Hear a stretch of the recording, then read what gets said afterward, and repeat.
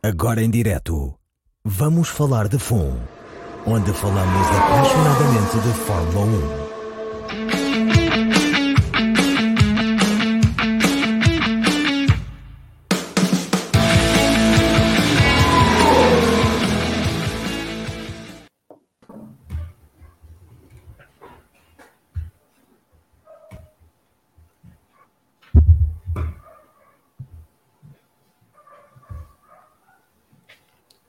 João, estás sem som. Pô. Estás sem som, João.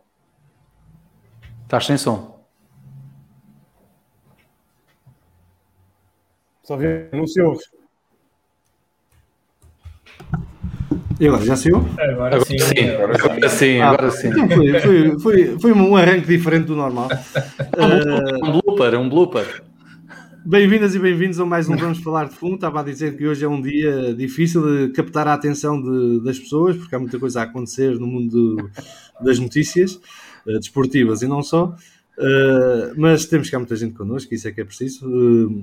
Cumprimentar aqui o Bruno, o Ricardo e os Pedros que se juntam à conversa hoje.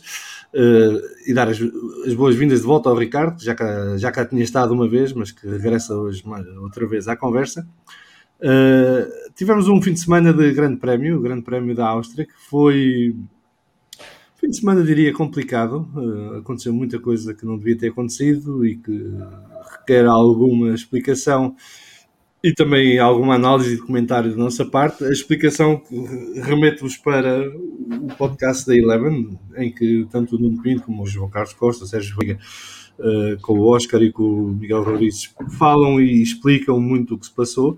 Portanto, aqui vamos reservar o tempo mais para aquela que é a nossa opinião dos diferentes acontecimentos do fim de semana. Aqui começar também para dar aqui um abraço ao Lucas Tavares, que nos deseja boa tarde a todos. O Miguel Novo aqui a frisar que houve uma falsa partida, acontece, mas já fizemos a nova volta de formação, já estamos aqui prontos e já arrancou o podcast. O Ribeira já boa tarde a todos, uma boa tarde para ele também. O Fábio Leme também cá está hoje. Boa tarde, viva o Max Verstappen, o único a fazer 3 pitstops. A Pirelli até ficou a chorar, e a Pirelli é capaz de ficar a chorar mais um bocadinho depois do episódio de hoje. Aqui o Miguel Novo com saudações vienenses, vamos lá debater o 5 Seconds from Spielberg. E o Marcelo Magana também aqui a cumprimentar-nos. Um abraço para o Marcelo. Vamos então ao primeiro tema da conversa hoje, que eu escolhi, portanto vocês não tiveram grande escolha, mas eu achei que devíamos falar, que foi o que aconteceu no final da Q2. Estamos a ter uma qualificação emocionante. Eu vim diferido, portanto já vi depois toda a polémica, e de facto durante a tarde eu li as declarações do Alonso e do Vettel sobre o que aconteceu e já tinha ficado chateado, e depois quando vi as imagens à noite ainda mais chateado fiquei. E não é por ser o Vettel ou o Alonso, é porque isto começa a ser recorrente na Fórmula 1. Desta vez foi no Q2. Ninguém se esquece daquele episódio anedótico de Monza em 2019. Mas isto vai acontecendo em cada circuito, portanto deixa de ser circuito dependente para passar a ser uma constante, e que tem muito a ver com os pneus da Pirelli, que obrigam os carros a basicamente quase estacionar para a temperatura baixar, para poderem entrar nas voltas lançadas com os pneus na janela de temperatura ideal, o que, por muito bem eu vender que a Pirelli faz o que as equipas lhe pedem, isto não tem ponta para onde se lhe pegue, quer dizer... O que se espera numa qualificação é que os pneus, que tenham o pico de performance, seja a volta lançada, mas que lhes permita fazer uma volta de lançamento normal, não é? E aquilo que mais uma vez verificámos é que no final do Q2, com a ânsia de fazerem o tempo à Q3, que lhes pudesse permitir à Q3, criou-se ali o engarrafamento entre a curva 9 e 10, quando o que estava acordado é que a AB engarrafamento seria entre as curvas 8 e 9. E mesmo se tivesse sido na 8 e 9, entre as 8 e 9, provavelmente teríamos tido o mesmo problema, porque ali não haveria grande margem para um carro passar a velocidade de qualificação. e quase que tivemos ali um acidente muito perigoso, não é? Porque se o Alonso tinha chegado um segundo ou dois antes àquele local, apanhava o Vettel na curva 9 numa curva cega. E muito provavelmente tinha-se enfaixado no carro do alemão. E se calhar estávamos aqui a discutir outras coisas agora, não era propriamente os engarrafamentos de Spielberg. Eu acho que é uma palhaçada. No topo, no pináculo do desporto automóvel, como lhe chamam, que isto continua a acontecer recorrentemente e que a direção de corrida não faça nada. Quer dizer, não propõe nenhuma saída para isto, não introduz nenhuma mudança. E depois, para como os stewards, que hoje vão ser bombos da festa aqui, apesar das regras dizerem o que vocês quiserem que diga, os stewards estão a gozar connosco. Porque se está estabelecido que não podem fazer uma coisa, não é porque muitos fazem que passa a poder ser feita. E depois castigam o gajo que não tinha escapatória, que é o Vettel, porque era o último e era óbvio. Foi o que, de facto, foi o que bloqueou o Alonso naquela volta. Bem, acho que já perceberam a minha opinião sobre o assunto, mas eu estou mais interessado em ouvir a vossa. Começar aí pelo Pedro Filipe. O que é que tu achaste disto tudo? Eu estou de acordo contigo, estou completamente de acordo contigo. Eu por acaso, consegui ver em direto a qualificação e a corrida depois vinha diferente. E fiquei sinceramente sem perceber bem, mas que raios, o que é que aconteceu ali? E tive que fazer um exercício de memória e voltar atrás. Pagou o Vettel as favas, mas é assim, cortes de cavalheiros que depois não são cumpridos e, sobretudo, não são penalizados. Não é compreensível, quer dizer, distribuíram fruta de penalizações, parecia que estavam a distribuir pãezinhos quentes no dia da corrida. Mas na qualificação, o único que pagou o pato foi o Vettel. Foi perigosíssimo aquilo que aconteceu. Podia ter sido, se caso não são aqueles dois gajos altamente experientes e ratos, o Alonso e o Vettel, a não ser que ele poderia ter dado. O que me espanta é não haver mais penalizações. Então, se o Vettel leva penalização, o que é que os outros anteriormente não levam também? Aquilo parece aqueles gajos que vão aos programas de futebol e que levam o frame. Exato. É um bocado isso. Depois a análise é feita ao frame. O frame só existe porque houve um conjunto de outros frames antes, porque senão aquilo não acontecia. Não faz sentido isto. Leva-me outra vez a dizer aquilo que eu disse a semana passada. Há uma certa futebolização da Fórmula 1 em termos de análise das coisas. Isto começa a ser, para mim, que sou velho, começa-me a chatear um bocadinho, sinceramente, porque ali aquilo não aconteceu num vazio, não aconteceu num vácuo. Não, aqui o ETF Ribeiro diz que o Bottas atrasou a malta toda e o Bottas foi de facto naquele comboio, naquele caso, o carro que provocou a situação. Foi o causador, mas ali depois todos acabam por ter um pouco de culpa. Agora, façam acordos, mas pelo menos cumpram-nos, não é? Quer dizer, os gajos são pilotos, não são políticos, portanto, acho que não costumam muito cumprir aquilo que combinou lá entre eles. Mas, eu até fiquei na dúvida se aquilo foi um acordo de cavalheiro. Aquilo até pode ter havido um acordo de cavalheiro entre eles, mas aquilo acho que estava nas notas de direção. Estava nas notas de direção. O engarrafamento. Deixa de ser um acordo de cavalheiros para passar a ser a regra. Passa uma regra. O engarrafamento a haver tinha que ser sempre antes daquela zona, daquela dupla direita. Porque senão aquilo podia ter sido mesmo perigoso. Eu quando vi, mandei as mãos à cabeça e pronto, olha, vai ser agora. Não percebo a atitude da direção de prova, não percebo a atitude dos stewards. Fico mesmo muito confuso. Em relação aos pneus, eu posso começar a bater já na Pirelli, posso começar a bater mais tarde. Não sei quando é que queres que a gente abra aí. Isto nós podemos começar já e depois continuamos. Eu, por acaso, acho que o Nuno Pinto fez ontem no Day 11 fez um ponto que eu achei interessante, que foi dos pneus de qualificação antigamente, que aquilo só durava uma volta, mas não se estragavam com a temperatura. Quer dizer, estragavam-se porque a borracha desaparecia, não é? Eram sticky tires. E desta vez parece que tens de ter um termómetro em cada roda e aquilo só funciona àquela temperatura se não são 4 cubos de gelo ou então são 4 coisas a arder. Isso também a mim sinceramente não me traz grande... Não fico assim muito contente de ver aquilo. Prefiro ver, eu queria ver mais marcas de pneus, queria ver mais alternativas. E sinceramente a Pirelli faz aquilo que as equipas querem.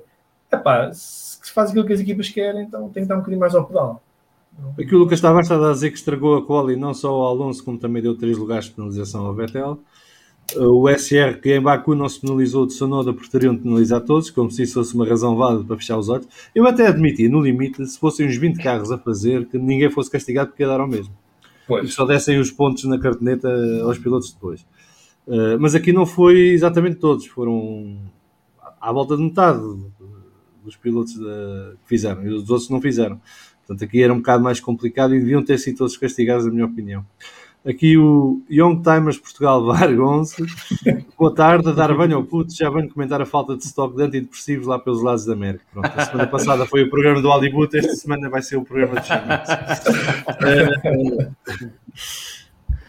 Pedro Lagareiro, como é que tu viste esta situação da qualificação? Olha, boa tarde a todos.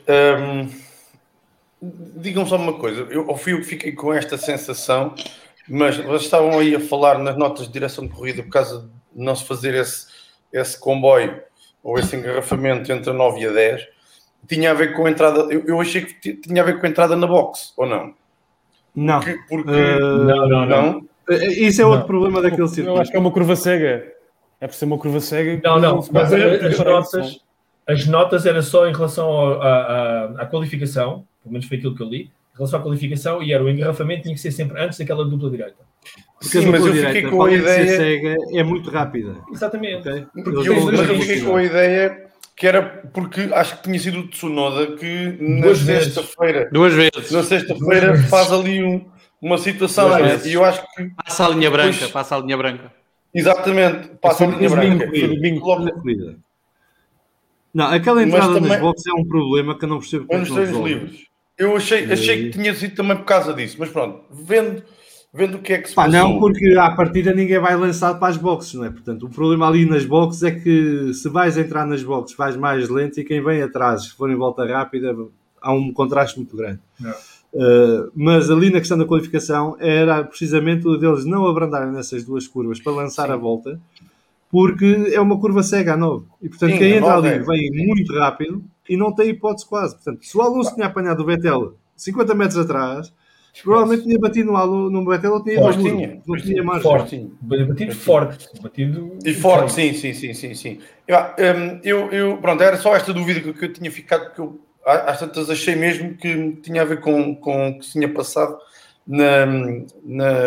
nos treinos livres. Mas é isso, é o que tu disseste, João. Quer dizer, concordo em absoluto. Para já não faz sentido nenhum. Se tens as notas da direção de corrida que não podes fazer aquilo ali, fizeram praticamente todos, é o Bottas que começa a empatar aquele comboio e que causa aquele engarrafamento e à partida, para sermos justos, o Bottas também devia ter sido penalizado, ou todos aqueles que fazem ali uma paragem. Eu não considero a penalização ao Vettel justa, acho que não fez sentido absolutamente nenhum, porque ele, é como tu disseste, quer dizer, é o último, mas é o último, ele não tem hipótese, não é? Não, mas o Vettel tem. Não, o Vettel leva a penalização bem, a meu entender. O que ficou a faltar foi as penalizações dos outros, mas já digo porquê. Porque o Vettel é nabo, deixa passar. Okay? Porque o Vettel ia à frente daquele grupinho e entre a curva 8 e a curva 9 deixou-os passar a todos. Pronto, tudo bem, ok. Ele já sabia o que ia dar. Ele era o que estava mais avisado da situação. Inclusive, ele está a conversar com o engenheiro e levanta o problema. Mas ele depois pergunta, porque é que não me disseste? E ele pergunta assim, ele disse, já estava o Alonso encostado a ele. Muito. Pois, exato. Já estava. Exato. Não há milagres. Só teletransporte. Não havia hipótese. E depois, quer dizer, isto é derivado dos pneus. É derivado dos pneus Pirelli, né? O que é isto? Agora é que estou a ler, vocês estão-se a rir. Já percebi. Há aqui alguém dizer que dizer para ligar a esta hora só me faz pensar no jantar. Podia ser bacalhau ou podia ser polvo também. Polvo também podia ser. Eu não sou racista, é igual a um. É igual, bem o que vê morre. Mas, depois não se percebe, estou como o Pedro diz. Os pneus já merecíamos ter mais escolha, mais marcas de pneus, mais escolha. Não se percebe como é que... Lá está, é o termómetro. Ou estão naquela temperatura, ou estão, incendeiam-se e rebentam, explodem, ou então são cubos de gelo. Quer dizer, não faz sentido absolutamente nenhum. Neste momento, a Fórmula 1 é, de facto, o pináculo do desporto automóvel, e depois os pneus, são de carroça, para ser simpático. Bem, mas já que estamos todos a falar de pneus, vamos arranjar a questão Pirelli, porque há outra coisa em relação à Pirelli que Nós vimos o que é que aconteceu em Baku e as explicações que nos foram dadas e que aquilo tinha sido detritos e que não sei o quê. E depois vimos o incidente do Pierre Gasly a semana passada, em que o Leclerc, basicamente, com a asa da frente, rebenta-lhe com o pneu, e vocês não viram nenhuma explosão, pois não? Não. Portanto, viram um furo lento. É um furo lento. Portanto, normalmente, quando detritos, é isso que acontece. Portanto, a teoria dos detritos cai por terra pouco tempo depois, quer dizer, e andamos a brincar a isto. E depois a Pirelli traz para este grande prémio os pneus novos, construção traseira, não sei o que é XPTO. João, deixa-me não defender da Pirelli. O do Max, quando a gente vê em Baku, quando a gente vê as imagens de frente, aquilo não é bem, não se pode dizer que seja um furo lento, mas o pneu perde ar antes de rebentar. Mas rebenta? Se vires, rebenta depois. Pá, o gajo vai a 300 e tal a hora e não estou a defender a Pirelli. O Gasly também ia em aceleração pé fundo. Mas há ali claramente uma perda de pressão naquele pneu, tanto que ele deixa duas marcas, como se fosse a janta, quando o pneu faz aquela barriga, ele deixa duas marcas antes propriamente de depois rebentar. Sim, mas não é um furo lento, Pedro. Não é um furo lento. Não é um furo lento, aliás. Um furo meio preguiçoso. Não, o pneu perde imediatamente. Não, desculpa lá, não posso concordar contigo. É um furo. Também não acho. O pneu perde imediatamente o ar e obriga a explodir com a temperatura. Eu tenho uma imagem. Eu tenho uma imagem na minha cabeça, já muito antiga. Eu sou o velho do Restelo neste podcast. Em 86, o Mansell na Austrália rebenta-lhe um pneu e perde o título. O pneu traseiro esquerdo. E aquela imagem nunca mais saiu da cabeça. Aquilo foi mesmo uma explosão. Aquilo é que foi mesmo um Sim, mas ninguém te vai contar que foram detritos. Não, claro, pois, essa parte não, porque na altura eles nem sequer sabiam o que era isso. Os carros também não tinham tantas peças de Lego para perder que houvessem tantas peças soltas pela pista, não é? E que no final, hoje em dia, só falta ver um puto com um baldinho daqueles do Lego a apanhar as pecinhas todas que eles vão perdendo. Mas aquilo foi uma verdadeira explosão, por isso é que eu não, para mim, não. Ok, um furo é rápido, relativo, não me pareceu que fosse uma explosão de um pneu na jante que ficasse desfeito por causa da explosão. Foi o que me pareceu. Eu não quero defender a Pirelli. Não tenho essa memória. Mas tens de 86. Tenho porque eu estou a ficar velho e tenho aquela memória atrás, mas aquela memória recente não. Porque a minha mulher pede comprar coisas. Bem ao longe, mas ao perto está quieto. É muito incongruente. O Varg está a dizer que a Pirelli estava quase para patrocinar o podcast, mas que assim está difícil fechar o negócio. Com as notícias de hoje não quero fechar nada, deixem-me estar em paz. Hoje não se fecha nada. Hoje não se fecha nada aqui no podcast. Você está a contar bem, descansadinho. Ricardo, como é que tu viste este Q2 fatídico e a Pirelli já agora? Este Q2 para mim foi uma risada completa. Primeiro de tudo, boa tarde a todos, aqueles que nos estão a ouvir, aqueles que nos estão a ver. Mas este Q2 foi uma palhaçada completa. Então o Bottas faz aquele comboio que traz o Sainz, o Pérez e o Vettel. O Vettel é o último que está naquele comboio, vai arrancar e não leva com o Alonso em cima como se fosse um caminhão. Ninguém sabe como, ninguém percebe 2 segundos. 2 segundos. E o Vettel é o único que é prejudicado. Para mim, o grande prejudicado aqui é o Alonso. Porquê? Porque o Alonso ia fazer um grande resultado. Melhor, talvez, que o Bottas. A grande questão é como é que o Bottas, que está parado, não lhe acontece nada. Como é que ele arranca? Vai-se só embora. E como é que o Vettel é que leva a penalização? Para mim, levavam todos. Como é óbvio, levava o Pérez, levava o Sainz e levava o Bottas. E o Vettel. Mas continuo a dizer, o grande prejudicado foi o Fernando Alonso. O Fernando Alonso foi a vítima, foi o passageiro neste caso, digamos assim. E a penalização, a penalização não eram 3 lugares na grelha, assim. O lugar é que está o Alonso, a 14º. Então vocês os 3, para trás do Alonso. Está resolvido. Sim, mas isso era se houvesse lógica e... Pois, se houvesse lógica e vocês... Sim. Agora, a pergunta que eu faço é, por que não voltar a fazer a qualificação do one shot? Cada um tem direito a uma volta. Isso é o meu método. O João já disse isso há muito tempo. Escusa-se. Também concordo. Há muito quem não gosta. Há muito quem não gosta e que acha que é uma seca e que não dá bom espetáculo. Mas é uma seca, mas é um time trial, porque se já está tudo tão preocupado com a segurança e que as notas de direção dizem que não se pode parar nos comboios, que não se pode parar na curva X, façam voltas lançadas, uma para cada. O que eu acho é que isso cada vez mais está a deixar de ser corridas para passar a ser física quântica, porque os gajos a cada fim de semana que passa acrescentam mais regras ao livro. Os pilotos qualquer dia Exatamente. vão 2 semanas antes do Grande Prémio só para aprender as regras para esse Grande Prémio. Não dá. E depois, Pá, eu uma acho um piadão a Pirelli vir dizer que os pneus têm que ser aquecidos, têm que ser arrefecidos. E onde é que está a lógica disso? Onde é que está a lógica de um pneu, se fosse piloto, não poder confiar num pneu para me fazer 2 voltas com medo de rebentar ou de não conseguir travar e ir em frente? Isso não faz lógica nenhuma. A Pirelli anda a gozar com a cara dos pilotos e das marcas. Quer dizer, não faz um pneu suficiente bom para aguentar 3 voltas lançadas para fazer uma qualificação? A Pirelli vive de um fator que normalmente resulta nestas coisas, que é monopólio. E, portanto, Exato. a Pirelli, fazendo muito bem ou fazendo uma grande cagada, vai-lhe dar ao mesmo, porque quem tem que se adaptar são as equipas, não é a Pirelli. Claro, Pois, eles estão com o monopólio. Agora, eu estava a ver os acordos como havia antigamente. Olha, a Mercedes com a Bridgestone, a Red Bull com a Pirelli, vamos expor, os outros com a Goodyear, e aqui se vê quem é que era bom. Eu acho que se houver mais 2 marcas, o pessoal faz tudo assim à Pirelli. Ui. Depois eu não fico. Acho que sim. Epá, não, mas é assim, vamos lá. E tu, Pedro, que gostas de me falar de passar. A Pirelli já foi um grande fornecedor de pneus na Fórmula 1. Muito bom, muito bom. Não é? A Brabham com os Pirelli, fantástico. Aliás, o Piquet adorava a relação com a Pirelli, não é? Sim. E quando foi para a Benetton, levou o conhecimento dos Pirelli e ajudou a Benetton a fazer grandes resultados. Tal e qual. A Pirelli era o patinho feio na altura, lembro de ser o patinho feio dos pneus, porque só tinha a Brabham praticamente como equipa. Já faziam qualificações, coisas de outro mundo, não é? E depois há outra coisa que é, se não tens um competidor direto, ninguém te obriga a ser cada vez melhor. Tal e qual.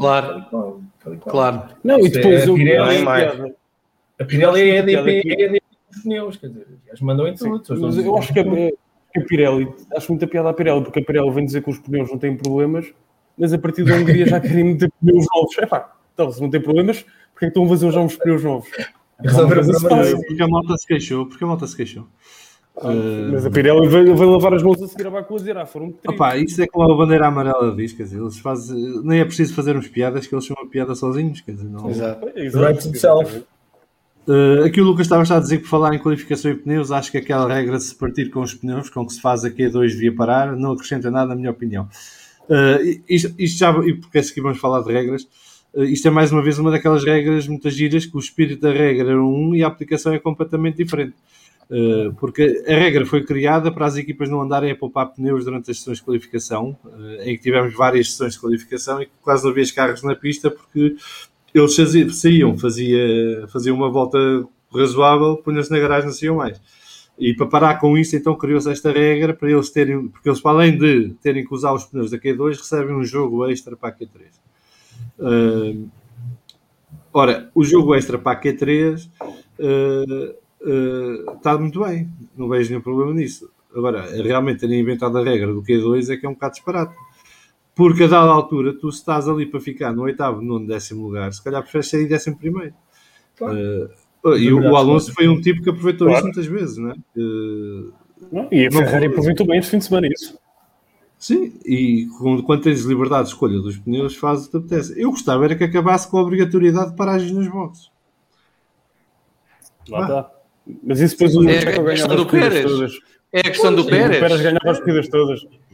O Pérez... mas como o Pérez O Pérez o Bar está a dizer, aqui a Bar está a dizer, tem muita razão, que a Pirelli sabe fazer calendários, mas isso até vira os woks todos e cancelam já essa porra toda. Sim, melhor. Depois, nem calendários lhes sobram depois no fim.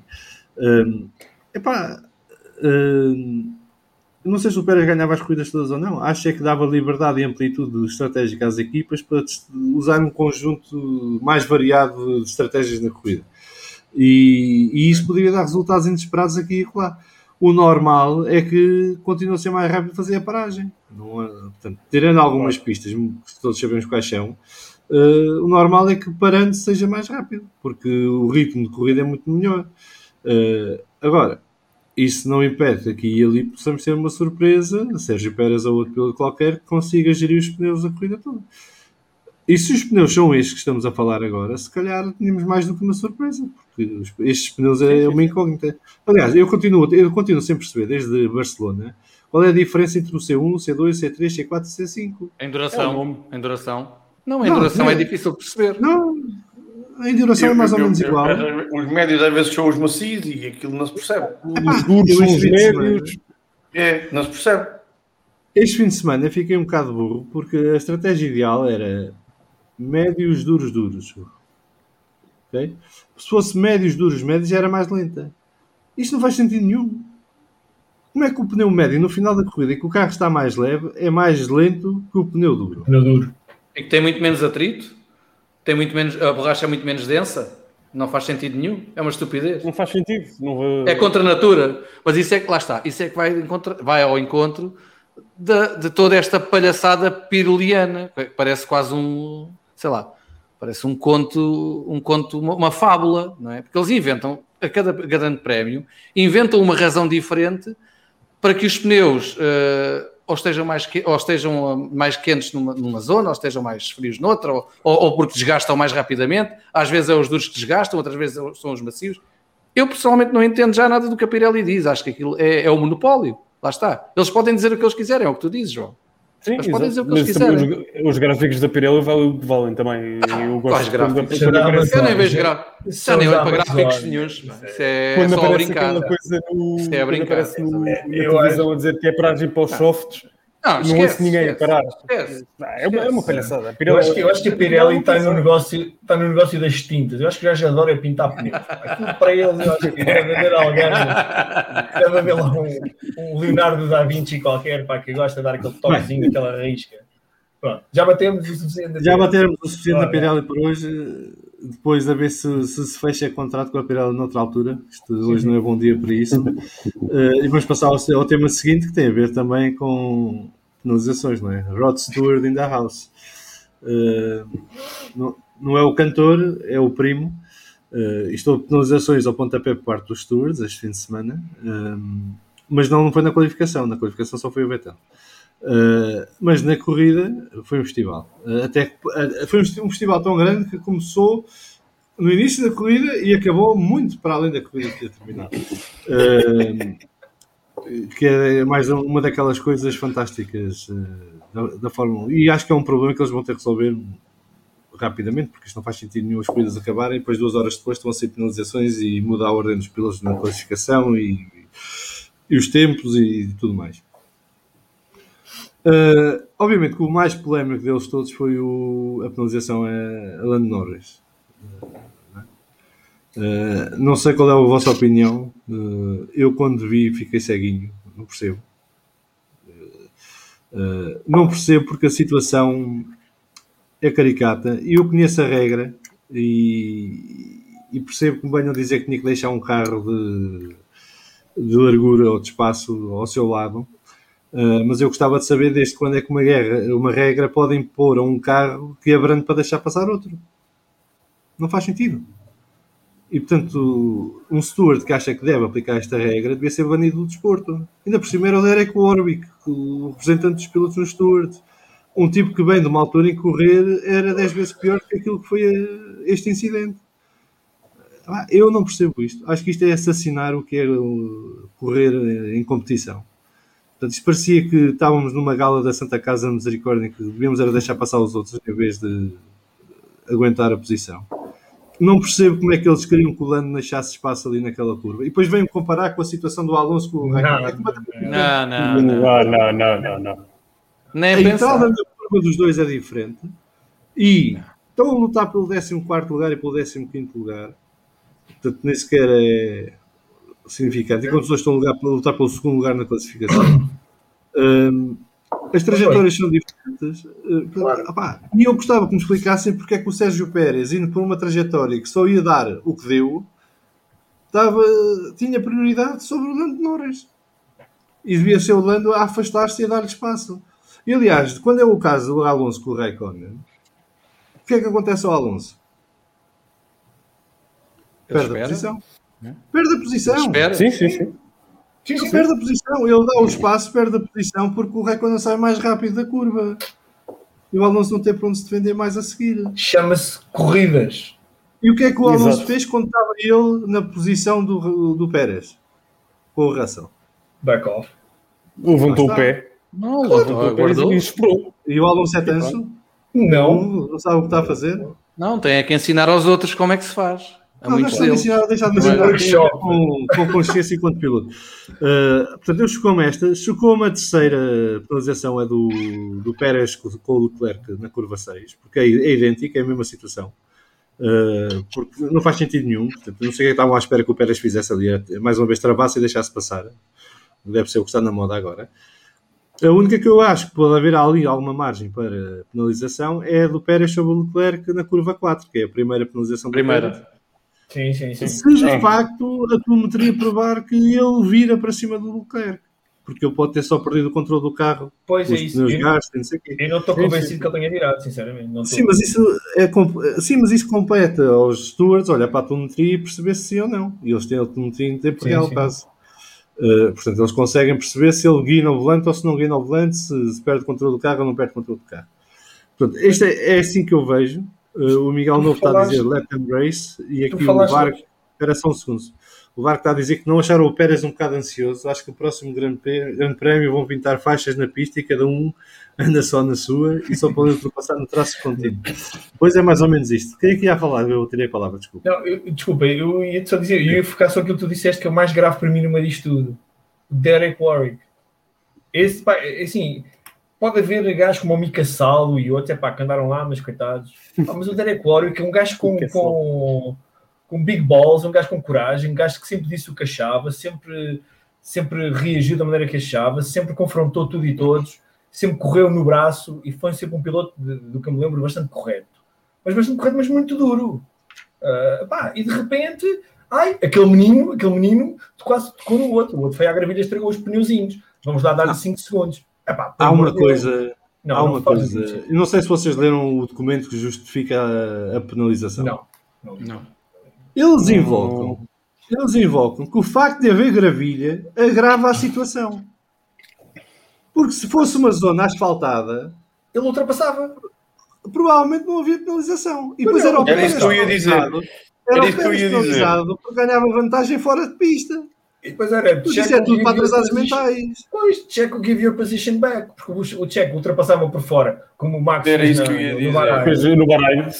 E depois track limits. A gravilha está lá muito bem. Não vamos culpar a gravilha. A gravilha é fantástica. Eu acho que é um inerte fantástico, fabuloso. É o meu favorito. Deixa-me estar lá. A gravilha provou que os limites de pista impõem-se assim. E o Lando tem toda a razão em dizer não, o gajo pôs-se fora sozinho. Se ele for pôr o carro à minha esquerda, queria que eu fizesse o quê?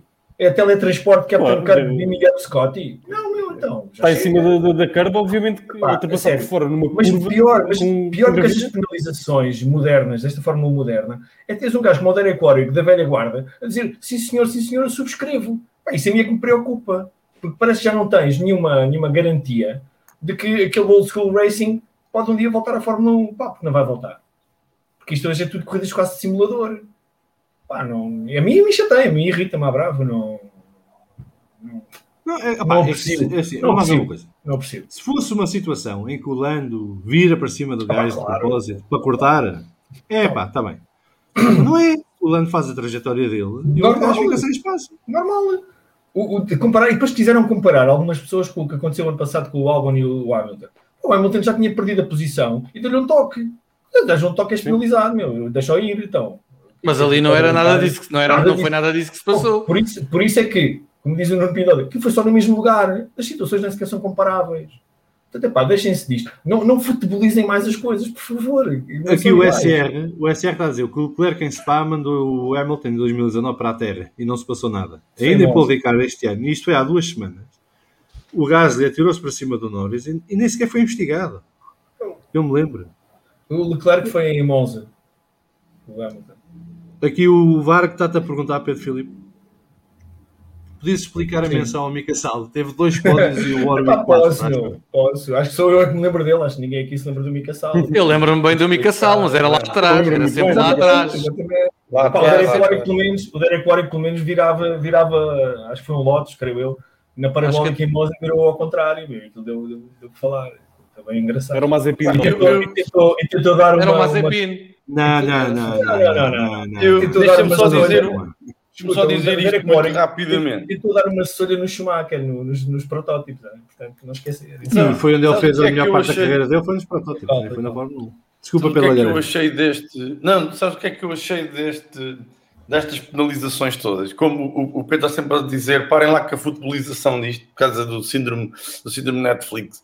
Deu-me ideia que as penalizações foram como aqueles árbitros que na primeira parte do jogo, aquilo lá porrada, 3 em pipa e não sai nenhum cartão amarelo, e depois na segunda parte e a partir dos 55 minutos aquilo é cartões pumba, pumba, pumba. Pá, foi a sensação com que eu fiquei das penalizações. Aquilo era cada coisinha, tumba, cartão amarelo, toma lá que é para seres mau.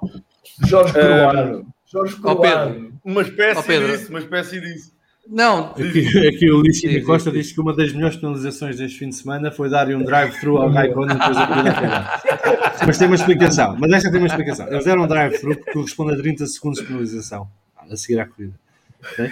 Portanto, ele podia ter apanhado o drive-thru durante a corrida e não o ter cumprido. E, portanto... Foi um drive-thru no McDonald's lá do City, de certeza. Eu não sei se viram as declarações do Warner. Foram muito interessantes. É dizer que qualquer dia, a tal futebolização, eles iam-se começar a mandar para a gravilha ao mínimo. O diving, exatamente, e iam começar a chover penaltis. E isso não pode acontecer. Pá, diz isso. Desculpa, eu vejo os dois penaltis que para mim são iguais, que é o do Norris ao Pérez e o do Pérez ao Leclerc. Para mim não era. O único que eu aceito, é o que tu estavas a dizer. Agora, os outros vão-nos a ultrapassar por fora da curva. Estão em cima da curva. O que é que acham que vai acontecer? Obviamente que eu vou fechar a porta, não vais passar porque eu quero, não quero que me passes, vais para a gravilha. És nabo. És nabo porque tu ultrapassas por fora. Não é nada, arrisca, mas isso é que é arriscar por fora. É por isso que diz que por fora arriscas, não vais pelo seguro, não é? Claro. E é por isso que as ultrapassagens por fora são as mais espetaculares. Só uma questão, aqui o Barco está a dizer, pena não terem dado óculos ao Raikkonen, já está resolvido, porque a Fórmula 1 anunciou uma parceria com a Essilor. Portanto, eu acho que a partir do Grande Prémio da Grã-Bretanha o Raikkonen já vai poder ter óculos à vontade. Não é, Ricardo? Foste tu que encontraste isso e tudo no Twitter. É verdade. Posso só dizer uma coisa? Desculpa. Podes, Sim, não, eu, em consonância com o que estava a dizer o Lagareiro, agora hoje temos dois Pedros, tenho que dizer o Lagareiro. Eu, por acaso, na terceira penalização, eu dei por mim a pensar isto. Como o Grande Prémio até estava a ser, de certa forma, aborrecido, pareceu-me que eles estavam a querer arranjar motivo para o Drive to Survive ter alguma coisa para mostrar. Muito honestamente, a sério, eu dei por mim a pensar nisto, porque eu sei, é tão despropositado, aquilo... Nem a primeira penalização ao Pérez eu acho muito... Pronto, aceita-se, mas... Mas há aqui uma coisa que vocês têm que perceber. Eles demoraram quase 16 voltas para decidir a penalização ao Norris. Tiveram a ver os vídeos todos 50 vezes. Não, isso para mim é indicativo que não havia ali acordo inicial entre os três para dar a penalização. Portanto, alguém, não sei se foi o Derek Warwick ou quem foi, porque não vamos saber, claro. Alguém não queria dar aquela penalização. E a partir do momento em que deram, abriu o precedente e a partir daí tinham que dar a todos. Tanto é que as do Pérez são segundos. Eles demoram segundos a liberar. Está bem, mas a do Norris é tão estapafúrdia, não faz qualquer sentido, percebes? É um ganho de posição. A carreira do Norris. Para onde é que eles queriam ir? A corrida, mas é o segundo lugar. Nitidamente o segundo lugar. Nitidamente o segundo lugar. Não, mas é nítido. É garantido. Não, vocês estão a julgar que é o segundo lugar porque ele acabou a menos de 5 segundos do Bottas. Mas naquela altura, com o ritmo que ele estava, podia ter feito moça ao Max. Podia ter feito sombra ao Max. O Max foi o rapazinho que ganhou. Foi. Ninguém o viu, mas foi. Eu não vi. Aquilo foi o Now You See Me, parte 3. Mesmo. O Norris eu não sei se o Norris cumpriu a penalização no pit stop ou não. Na paragem das boxes. Foi uma jogada brilhante da McLaren. Pronto, exato. E depois o Bottas sai à frente dele. Eles fazem cobertura ao Bottas, portanto a instrução que deram ao Norris foi assim que o Bottas entrar, tu entras. O Bottas entrou, ele entra, faz os 5 segundos e sai muito perto do Bottas na mesma. Mas o Bottas ainda tem o Bottas teve um stop lento, foi de 3 segundos e qualquer coisa, se não me engano. Eles não deixaram para fazer sombra ao Hamilton, pois não? Não estão a dormir na McLaren. Não sei. São teorias. São teorias, não sei. Isto é um podcast para nos divertirmos, podemos deixar estas coisas no ar, não é preciso estar aqui tudo muito atrapalhado. Nunca se sabe. Não, nunca se Da sabe. banda sonora, João. Hoje não tens cá o João Neto. Hoje não tens cá o João Neto. Nem sei se não está a ver, mas se tiver um abraço para ele. Um abraço, um grande abraço. Tenho pena, por acaso. Aquele elogio do coisa, do Hamilton ao Norris também, such a good driver. Epá. Isto, O momento do Drive to Survive. O momento do Drive to Survive. O momento, Será? O momento Drive to Será? Survive. Ah? Não acredito. O Lucas Tavares está a perguntar se não foi o Norris a parar primeiro. Pelo que eu percebi, não, porque o Norris estava a cobrir o Bottas, portanto, se estava a cobrir o Bottas, tinha que entrar primeiro o Bottas. Não tenho Foi o Bottas. não tenho memória disso. Foi o Bottas primeiro. Aqui o VAR está a perguntar, corrijo-me se estiver enganado, mas no passado creio que existia uma regra que era um carro que tenta ultrapassar, já estiver com a frente ao nível do piloto ultrapassado, este já não lhe pode fechar a porta. Eu já não lembro como é que era, mas acho que tinha que ter meio carro de vantagem para o carro que estava a ser ultrapassado, para ser considerada uma ultrapassagem consumada. Temos que ir ao vídeo árbitro. Portanto, Ainda vai Linha de VAR.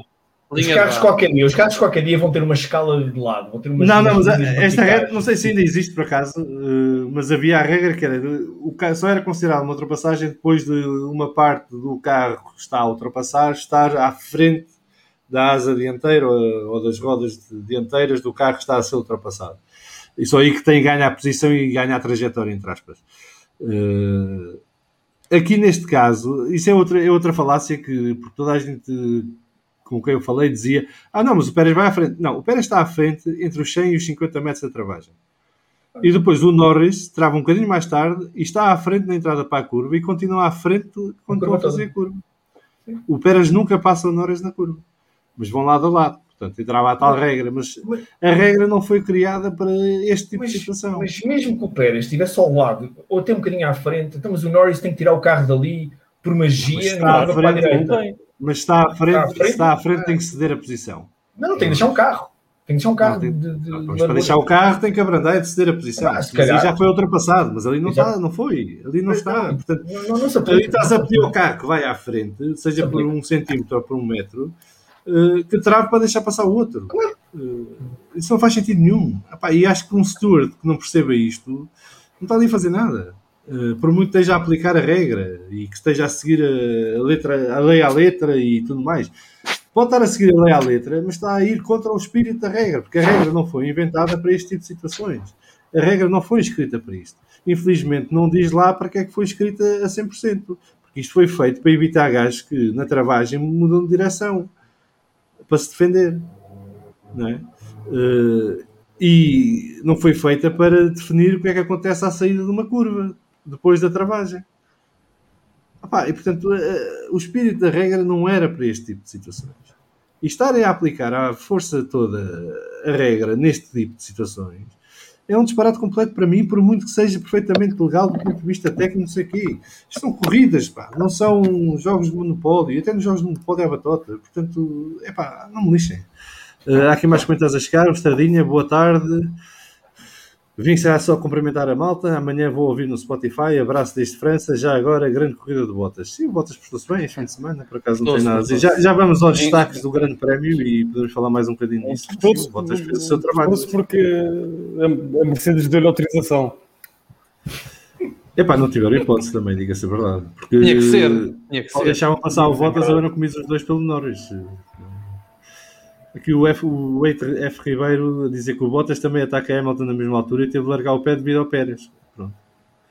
E o Miguel Novo, nas penalizações, menção honrosa ao Tsunoda, eu sou engenheiro, não é fácil fazer dos iguais.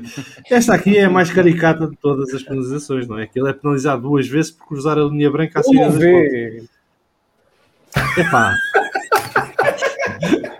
Se for essa a desculpa, acho que tenho que mudar de profissão. Eu não vejo no jogo desafio, é uma coisa agora. Ricardo, páginas amarelas. Eu tenho que usar as páginas amarelas debaixo do rabo.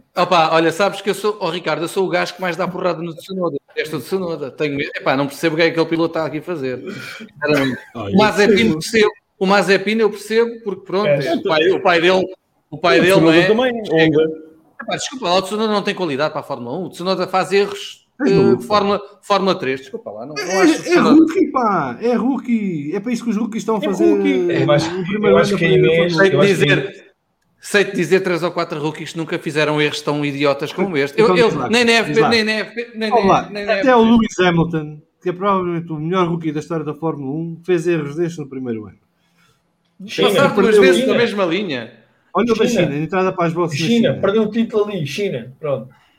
Top of my head. Opá, rookies são rookies. Fazem erros, é por isso que eles estão a aprender. Canadá, linha das boxes, o pito fechado, ele dá uma cocada no... Que o Miguel Novo diz que se o Tsunoda não vê, tem que pôr as páginas amarelas de baixo no banco para estar um bocadinho mais alto. E o Vargo diz que se contrata as crianças, se calhar é isso, trata erros infantis. Se calhar é isso. São miúdos, vêm da Fórmula 2. Olha o Schumacher, quantas vezes é que já nos estampou? Sozinho. Mas quando está bem. Eu acho que o pai do Mazepin está porque é o caso do Schumacher, sinceramente. Acho que os gajos não sabem. Quantas corridas já fez o Tsunoda nestes circuitos, mesmo em Fórmula 2? Quantas corridas já fez? Quase nenhumas. Fez 2 ou 3 em cada. Nas conhece, porque ele fez a Fórmula 4, a Fórmula 3, a Fórmula 2 e está na Fórmula 1 em 4 anos.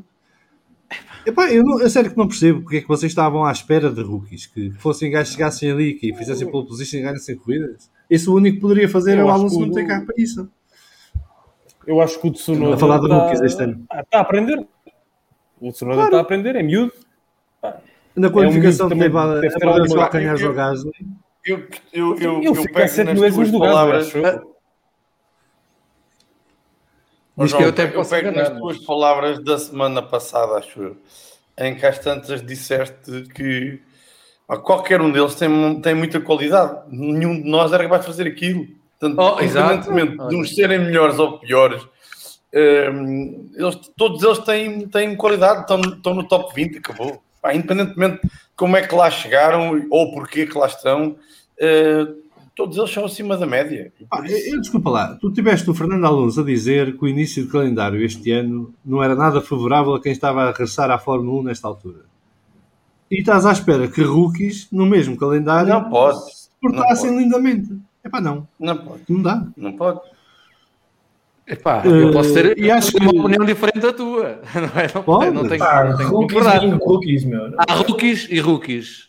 Nestes anos de Fórmula 1 tenho visto. É lógico, há sempre asneiras, garantidamente, não é?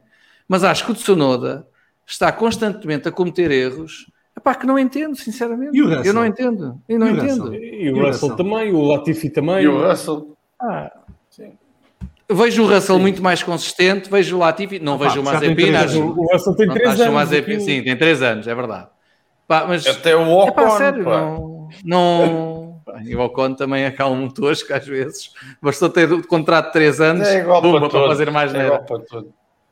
Mas, eu pessoalmente, é a minha opinião pessoal, não vejo qualidade no Tsunoda para ele estar na Fórmula 1. Muito honestamente. Não vejo. E o VAR está a dizer, se viram os vídeos da AlphaTauri, o Tsunoda disse que deixou o PlayStation em casa porque caso contrário jogava a noite inteira. O Yuki tem velocidade, mas chegou um ano antes à Fórmula 1. Ele diz depois aqui, mas ele está a corrigir por um ano antes. Eu acho que isto poderá ser verdade, porque isto tem tudo a ver com a saída da Honda da Fórmula 1. Portanto, isto foi apressado, porque a Honda queria sair deixando um piloto japonês na Fórmula 1. Agora, que ele tem talento, tem. Ele na primeira prova que fez acabou em 9º lugar, e foi até ao fim à luta. Q3 também. Já foi ao Q3, esta corrida foi ao Q3 e ficou muito perto do Gasly, aquilo nem uma décima ficou do Gasly. Pronto, é uma coisa assim. Agora, eu acho que ele tem talento. Eu concordo que ele está lá um ano antes. Devia estar lá só daqui a um ano. Porque acho que nesta transição para os carros de 2022 seria talvez melhor ter lá o Alexander Albon. Seria mais consistente. Não sei. Eu acho que eu fazia a coisa ao contrário. Se calhar, se o Tsunoda até ao fim do ano corresse mal, o ano tinha o Albon como backup para meter num ano em que tem o regulamento novo. Este ano até acho que é um ano bom para rookies, porque é um ano em que não dá para... Eles podem fazer as neiras. Podem fazer as neiras à vontade. dá tempo a crescer, não tem tanta pressão para ter resultados. Sim. Por exemplo, eu acho que a Concordo. estratégia da AS nisso é brilhante, apesar de poderem achar que é um disparate o que eu estou a dizer, mas, por exemplo, eles decidirem que não mexem muito no carro este ano, não vão gastar quase nenhum, eu vou ver o carro deste ano, e metem 2 rookies a rodar, quer dizer que para o ano vão ter 2 gajos, já não são rookies, e vão ter um carro que foi trabalhado como deve ser durante o ano anterior. Não sei se vão ter um grande carro ou não, isso depois depende do talento dos engenheiros e dos aerodinamicistas e tudo mais. Mas do ponto de vista teórico, acho que é uma boa jogada. Acho que a AlphaTauri está a fazer o mesmo que o Tsunoda. Viu aqui uma oportunidade de lançar o miúdo enquanto a Honda cá está, e porque a Honda também queria, portanto faz um jeito, porque a Honda já se percebeu que vai ficar parceira da Red Bull para além de 2021.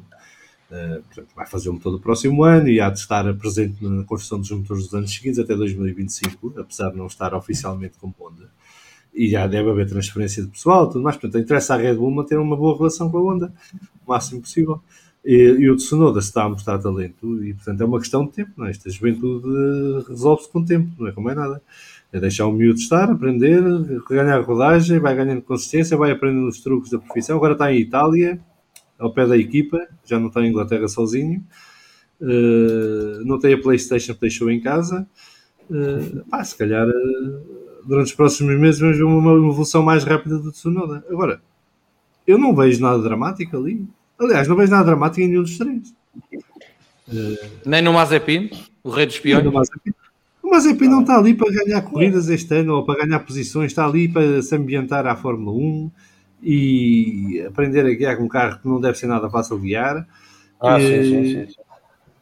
Pois, o VAR que está aqui a dizer, o caso não esperava é que os rookies rebentassem com os carros. Cada grande mas também já arrebentam menos que o arrebentavam. Portanto, também já estão a melhorar em termos de consistência. Portanto, vamos ver. Ainda faltam 13 grandes prémios, né? Este foi o 8º. Faltam 15. Isto foi o 9. Foi o 9. Faltam 14. Faltam 14. Falta uma época de Mas foi cancelado agora o da Austrália. O da Austrália. Sim, mas vai ser substituído. Falta uma época das antigas, não era? 16 provas. Antigamente 16 provas, agora faltam 14 ainda neste campeonato. Vamos ver se a Austrália vai ser substituída pela Austin ou pelo Bahrein, ou se vão tentar levar a Fórmula 1 ao Qatar ou ao Kuwait, que tem pistas de grau. Acho que os Estados Unidos estão muito bem posicionados para ficarem com essa slot. Eu não sei se a Austin quer. Há 2 pistas no quota. Pois. Não sei se a Austin quer, ainda sei se as equipas querem passar 2 semanas seguidas nos Estados Unidos. Mas isso. Acho que só o Hamilton e o Ricardo é que querem. Brevemente saberemos. Vamos continuar a conversa. Isto depois podemos voltar atrás se for preciso. Mas vamos agora ao Driver of the Day. Que nós, como costume, pusemos no nosso Twitter a sondagem, logo a seguir ao Grande Prémio, a perguntar às pessoas quem é que eles achavam que era. Eu vou explicar rapidamente as opções que fiz para estes 4 pilotos que escolhi para Driver of the Day, que já está no vosso ecrã. Eu escolhi o Verstappen, que obviamente ganhou, ninguém o viu, mas isso é sinal de que fez uma grande corrida, porque dominou o seu ao prazer, não cometeu erros, ainda saiu à luz de parar uma vez extra no fim, só para fazer a volta mais rápida, e portanto fez o primeiro grande slam da carreira dele, em que fez volta mais rápida, foi primeiro nos treinos, na corrida, liderou as voltas todas, fez a pole position, portanto aquilo basicamente não dá para fazer uma melhor do que isto.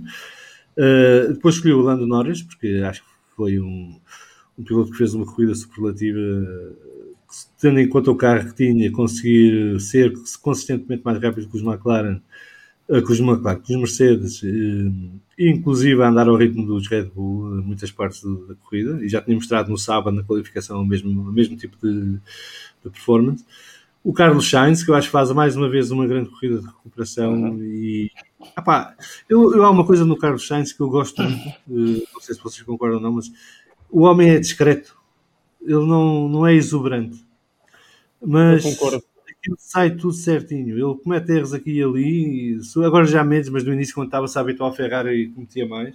Mas agora começa a estar muito consistente. E eu acho que o Leclerc vai ter um problema em mãos, porque eu não acho que ele vai bater o colega da equipa este ano. Sabes, Também acho que não. Eu acho que ele já tem um problema. Eu acho que ele já tem um problema. Eu acho que ele já está mais forte. Sim, mas isto é aqueles problemas são bons. Isto é aqueles problemas são bons. Não, mas e teve que deixar passar. Não, eu acho que ele já está mais forte, sem dúvida. O Sainz já está mais forte que o Leclerc. Dos tipos que mudaram de equipa, é de longe o que está mais adaptado e bem preparado. E inclusive tem posto uma quantidade de horas infinita a trabalhar junto com a equipa no simulador, em Maranello e tudo mais, para estar onde está agora neste momento, com esta qualidade e com esta capacidade e consistência de entrega de resultados à equipa. Depois, o último piloto que eu escolhi foi o Fernando Alonso, não é porque eu sou fã do Alonso, mas é porque o Alonso sai de 14º, depois do que aconteceu na qualificação. Ele tinha um carro rápido, mas esta pista já tínhamos visto a semana passada, que não é propriamente fácil de ultrapassar, sobretudo quando há comboios de DRS e tudo mais. Ele tem uma saída em que é prejudicado mais uma vez por quem vai largo na curva 1. Ele posiciona-se mais uma vez por dentro e depois na saída da curva os outros vão fora e ganham mais velocidade com isso do que ele na saída da curva. E ele inclusive até ultrapassado aí a primeira vez pelo Raikkonen. Depois consegue recuperar o lugar ao Raikkonen num duelo que nem vimos na televisão. Portanto, eu estava a seguir pelo GPS. Mas o Alonso passa o Raikkonen na curva 3. O Raikkonen tenta recuperar na curva 4. E depois na curva 6 o Raikkonen consome a ultrapassagem. Mas o Alonso não se deixou ir abaixo, teve ali a corrida toda, sempre no seu ritmo certinho. Ele no fim era dos carros mais rápidos em pista. Mais uma vez o Alpine com os pneus duros funcionava lindamente, o que é um case study. Aquele carro com pneus duros parece que é um carro do topo da tabela e com pneus médios e macios parece que é um carro ao nível dos Williams. E depois no final tem aquela luta fantástica com o Russell. E tem a paciência e a mestria para ultrapassar o Russell, porque eu não sei se vocês repararam, ele teve umas 3 voltas a preparar a ultrapassagem. Ele no início foi com mais ímpeto, portanto foi mais à ganância, não é? Porque ele estava muito mais rápido que o Russell. O Russell defendeu-se muitíssimo bem. E ele tem um momento que para mim é brilhante e que acho que passou despercebido a muita gente. E portanto, se algum de vocês reparou que me diga, ele aproveita a dobragem do Max Verstappen para preparar a ultrapassagem ao Sim. O Russell, quando é passado pelo Max Verstappen, nem pode respirar, porque já está lá o Alonso. O Alonso está logo lá encostado e não volta a seguir a ultrapassagem. Portanto, esta foi a lógica para a escolha. Eu vou só dizer como é que ficaram as votações, porque isto não é fácil de ver no ecrã e para quem nos ouve no podcast não sabe, mas a escolha foi... Votaram 188 pessoas e Norris recolheu 73,4% de preferências, seguido de Verstappen com 11,2%, Sainz com 11,2% e Alonso com 4,3%.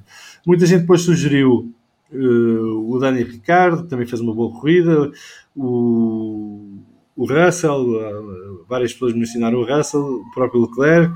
O Ricardo de facto fez uma boa corrida. O Russell já discordo. Aquela luta com o Alonso foi fantástica e ganhou pontos comigo nessa luta, mas eu não acho que a corrida do Russell tenha sido assim nada extraordinário. Ele larga muito mal, perde muitas posições logo no início e depois anda ali muito tempo sem um rasgo, sem nada, e depois no fim brilha, mas é a defender-se do Alonso. E como vocês sabem, eu sou um gajo que gosta de ver pilotos a defender-se. Adorei. E depois outra coisa que é um highlight este fim de semana para mim é que ultrapassagens com DRS assim gosto, porque não trabalho, ok? Não faz a diferença toda, faz uma pequena diferença e não trabalha quem está a ultrapassar para poder passar quem vai à frente.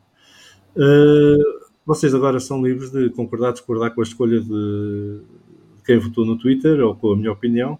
Se só ver aqui os comentários, temos aqui 2 comentários que estão a chegar. O Racing Shenanigans diz que eles estão com um problema, estavam a contar, eles Ferrari, estavam tanto a contar com trazer o Mick em 2023 e o Sainz está tão bem que lhe está a estragar os planos. O Sainz acho que tem contrato até 2024, mas posso estar enganado. O Miguel Novo diz que o Carlos Smooth Operator Sainz. E o Varg diz que só não meteste o Ocon porque ele não foi à Áustria. Pronto, lá está. Por ausência não conta. O Ocon está aí com um dilema grande, porque a equipa agora vai-lhe mudar o chassis para Silverstone, mas eu acho que alguém devia avisar que o problema ali não é bem o chassis. Ou então acontece o mesmo que aconteceu ao Van Dorn na McLaren, que é trocam-lhe o chassis e em vez de ficar a 9 décimas, fica a 8 décimas do Alonso.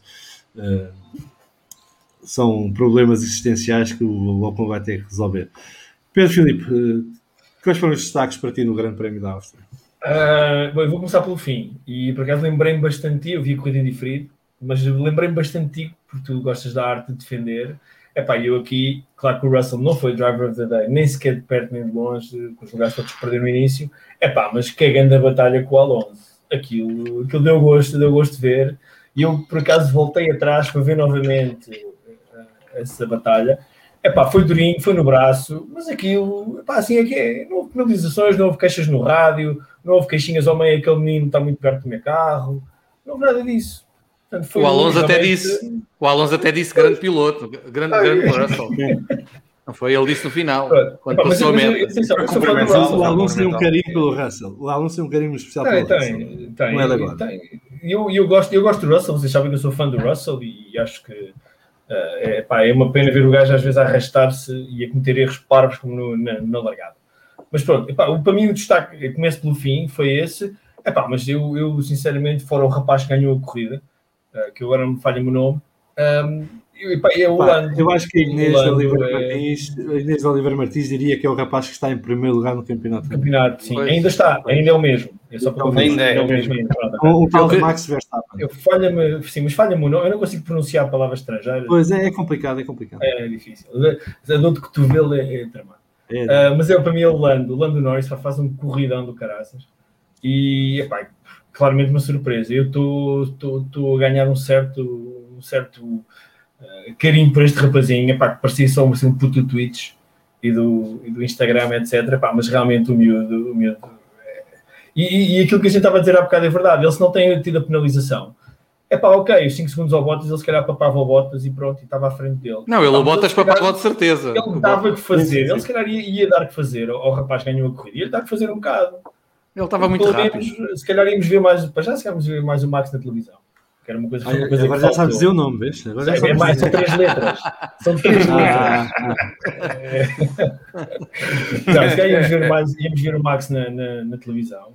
E realmente o Lando chapou. A mim convenceu-me. Se precisasse, já me convenceu. Em relação ao Bottas, porque ficou em segundo lugar. Pronto, fez aquilo que lhe competia. Foi aquele lugarinho. Enquanto o outro andou a perder peças durante a corrida, pronto, faltavam-lhe peças e ele teve que ceder a posição e pronto. E atenção que o Luís, que também não diz o nome, não sei porquê, apesar de seres fã dele, o Luís andou a perder peças, mas a equipa não quer dizer onde nem como. Portanto, pois não. Porque mas já sabemos que não foi culpa dele. Não foi culpa dele. Não foi culpa dele. Aquilo foi desgaste do material e cansaço do material e não tem nada a ver com ele ir por cima das lombas, nem com os corretores, nada disso. Eu acho que o contrato este ano é um bocadinho mais fino do que o anterior. Então, tem ali uma cláusula de relações públicas. Exatamente. E foi isso que aconteceu. O Luís faz uma corrida para esquecer. Eu acho que ele faz uma corrida de resignado. De alguém que resignado, claramente. Ele já percebeu que este ano... Não tem carro para aquilo este ano. Ele não tem carro para aquilo este ano e já percebeu que se calhar o melhor que tinha a fazer é mesmo assinar aquele contrato, influenciar a equipa na escolha do segundo piloto para o ano e dar os parabéns ao Max no final da época. Outro destaque, o Carlos Sainz. Realmente, grande malha. Grande malha. Ele vai ali discreto, faz lembrar o Alain Prost, que a gente não sabia como ele ganhava corridas, sem pôr um pneu fora da pista. Gostei mesmo muito. E em relação à minha primeira coisa, em relação ao Alonso, grande máquina. Eu estou a começar a perceber o que é que o Salviano gosta tanto dele. Eu gosto dele há muito tempo. Realmente grande máquina. Aquele homem, dá gosto dele. Posso só dizer uma coisa? Já vai. Aqui o Young Timers Portugal, o Vargons, diz que eu gosto com o Russell, mas numa época em que dizemos que não se corre à antiga, ele defendeu-se com todos os truques que se aprendem desde o karting. Fenomenal. Concordo. E eu também gosto muito de cascar no Russell e continuo a achar que ele é overrated, mas não é por culpa dele, é por culpa de quem o vende assim. Mas aqui marcou pontos comigo. Não marcou pontos na corrida, mas marcou pontos comigo. Ricardo. Eu gosto tanto do Alonso pela corrida de domingo, porque o Alonso defende-se e ataca para ganhar um ponto, porque ele sabe que em 2007 o que é que lhe tirou o campeonato é um ponto. Ele sabe que todos os pontos são precisos, que tem que os ir buscar, e ele teve pena, foi ao Russell, tem que ganhar o primeiro ponto. Ele disse, não quer saber, eu tenho que ganhar este ponto, como se tivesse para ganhar a corrida. E é por isso que eu gosto tanto do Alonso. À exceção menos se for a última corrida da carreira dele, como estava se calhar suposto de ser a Abu Dhabi em 2018, em que ele já nem queria saber de mais pontos, e que deu aquela resposta ao engenheiro, que agora é o engenheiro do Norris, ou como é que ele se chama? I have many points. I have 1,800 points, I don't need one more. Não, mas o Alonso, para além de tudo o que a gente possa dizer dele, da qualidade de racer e os dotes de condução, a agressividade, a capacidade de concentração e tudo mais, é o profissional consumado. E, portanto, no momento em que a equipa precisa daquele ponto, ele não olha a quem está à frente.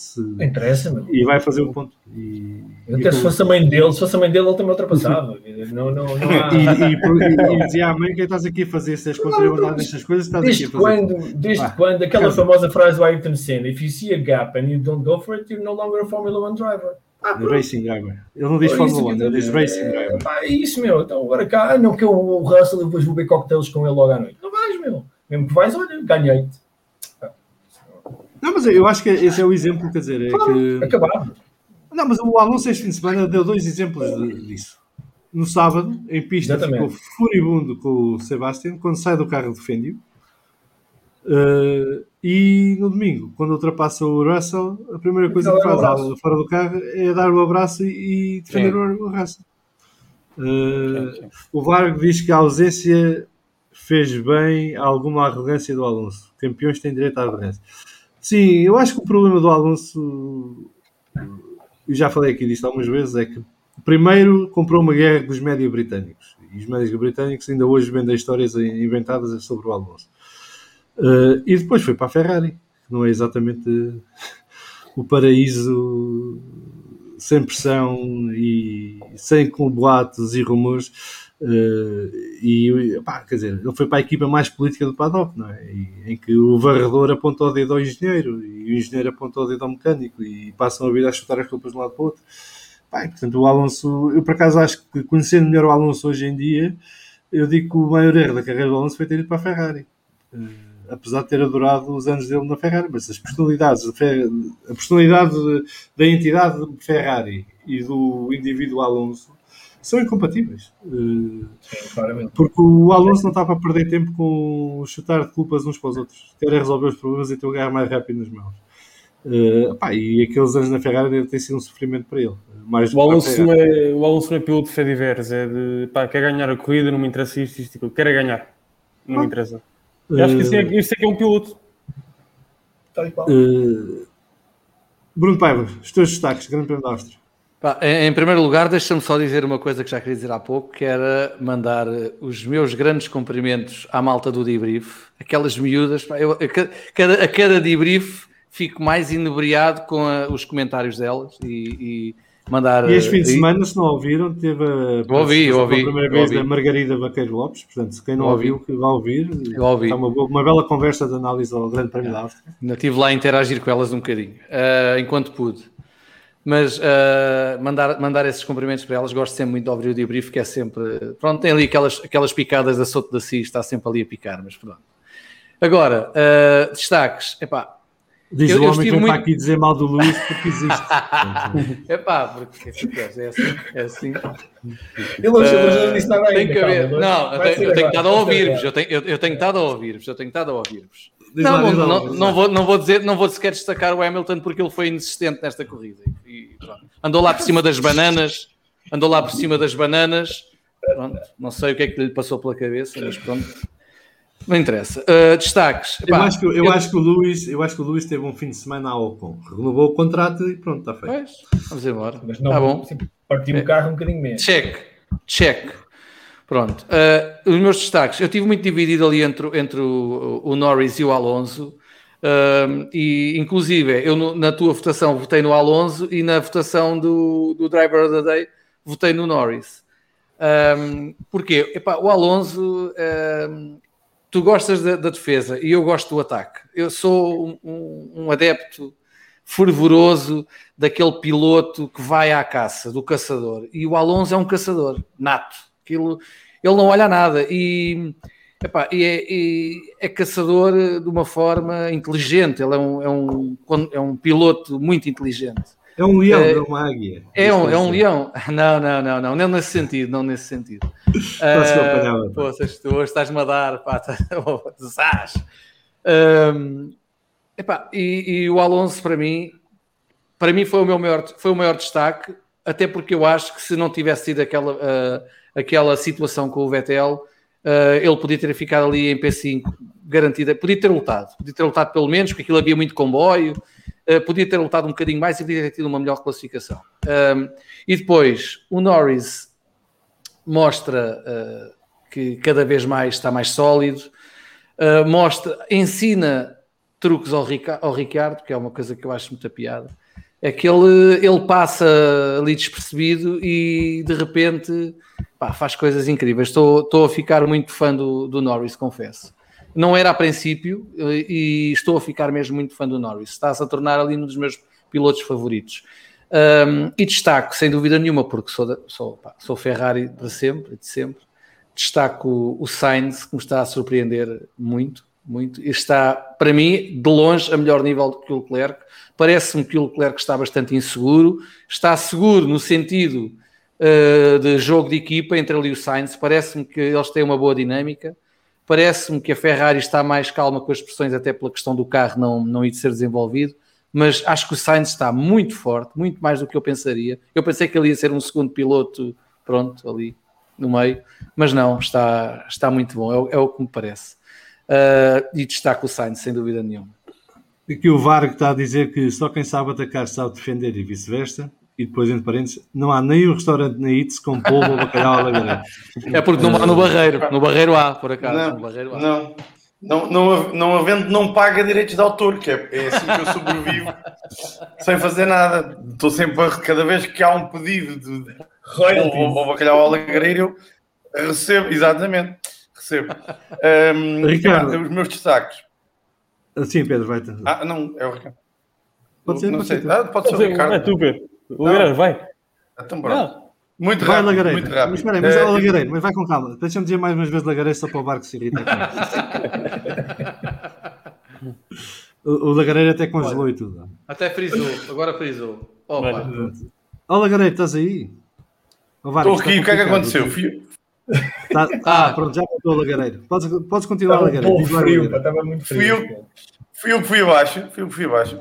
Frisar. Olha, eu estava a dizer, que já foi tudo dito. O meu driver of the day também o Norris e depois o que vocês disseram. Eu também gosto muito do Russell, achei que esteve bem. Alonso, Sainz. Queria só destacar duas coisas que não falaram ainda. Portanto, tudo o que disseram assino por baixo.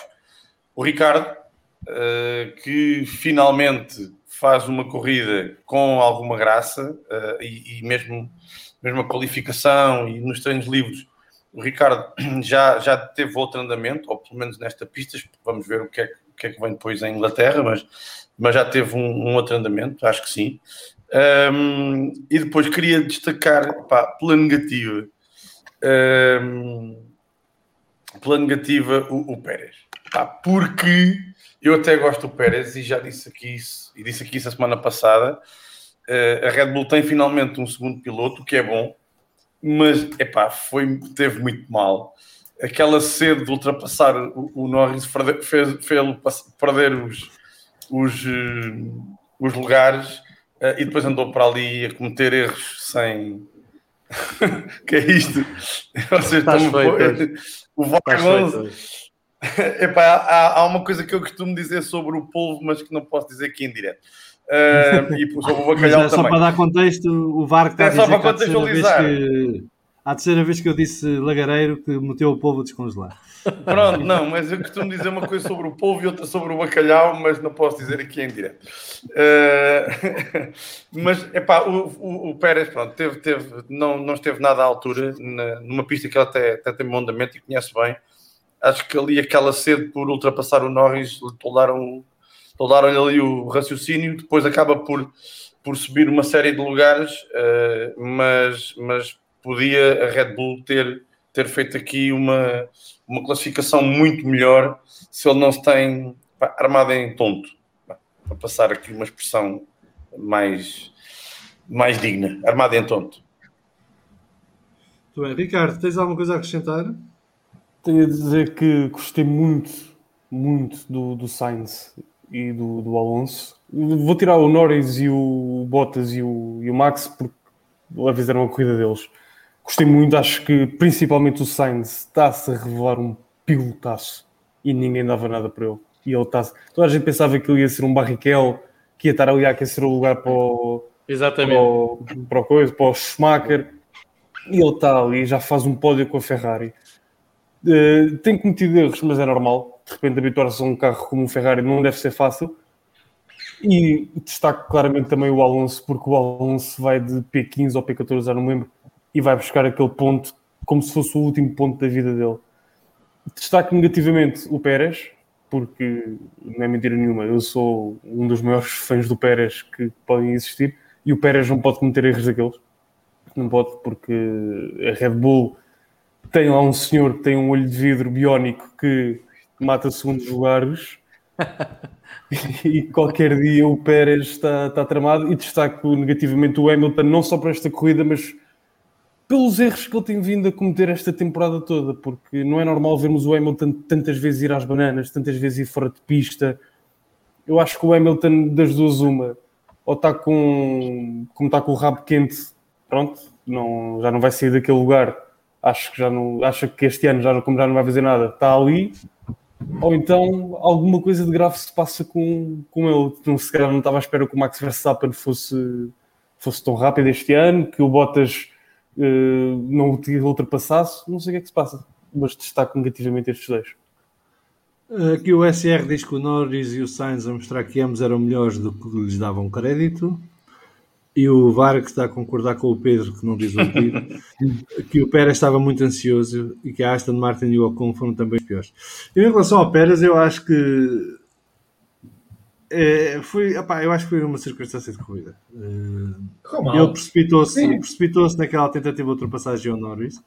Apesar do Norris ter sido penalizado, isso não lhe traz vantagem nenhuma. Que é outra coisa que eu não percebo nestas penalizações, é que a suposta vítima nunca é ressarcida, é sempre todo o resto. É a comunidade, mas não a vítima. O Pérez seguiu várias posições nesse momento, teve que recuperar, ele teve para 10º, salvo erro, depois teve que recuperar. E portanto, a corrida ficou um bocadinho estragada com esse incidente também. Depois a história com o Leclerc, a primeira é claramente para mim uma se o outro me fez, eu também faço. A segunda, eu acho que eu não tenho hipótese nenhuma. Quer dizer, não sei o que é que queriam que ele fizesse naquela circunstância, a não ser que o carro para dentro e travasse a fundo. Não estou a ver ninguém a fazer. A Aston Martin, para mim, é uma grande incógnita. Eu não percebo muito bem. O carro parece que uns fins de semana anda, outros fins de semana já não anda. Portanto, a semana passada tinham estado em bom ritmo, em bom plano. Esta semana voltaram ao ritmo de Paul Ricard, apesar de terem entrado no Q3. Mas em corrida eles foram um bocadinho prejudicados, e isto é giro porque mais uma vez voltamos à Pirelli. Eles foram 2 dos 4 carros saíram de macios, os outros 2 foram os AlphaTauri. E o problema neste circuito, quando és um dos 4 sites de macios e toda a gente está de médios ou duros, é que quando parares vais cair atrás de muita gente, porque os teus pneus não duram metade do que duram os médios. Paras muito cedo, cais para trás e a partir daí a tua corrida é uma corrida de desgaste. Não tens de ar limpo, tens que estar a recuperar posições, até os outros pararem, já os teus pneus foram também, os novos, e quando eles saem da box vem mais rápido que tu. Portanto, houve ali muita coisa que lhes correu mal. Eles têm feito melhorias com a estratégia, e este fim de semana a estratégia não lhes deu grandes oportunidades de brilhar.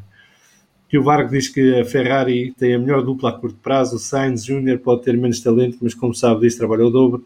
As meninas do debrief desculpam o Ozzy com a adaptação, que trabalho como o espanhol. Eu, em relação à dupla da Ferrari, eu disse num outro podcast, não o nosso, que eu acho que a Ferrari tem a melhor dupla de pilotos na Fórmula 1 atualmente. Eu digo já no presente e com um grande potencial para o futuro. E eu até os comparei ao Ronaldo e ao Messi, em que tens o Leclerc, que é o virtuoso, o Messi, não é? O tipo do talento natural. Depois tens o Sainz, que é o tipo do trabalho que refina o talento que tem e que tira o máximo desse talento através do esforço e do trabalho que ele faz para estar sempre a 100% para as corridas.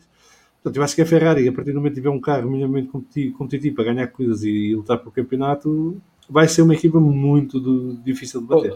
Posso só dar aqui um dado muito engraçado? Diz. O Sainz nunca ganhou um Driver of the Day na Fórmula 1.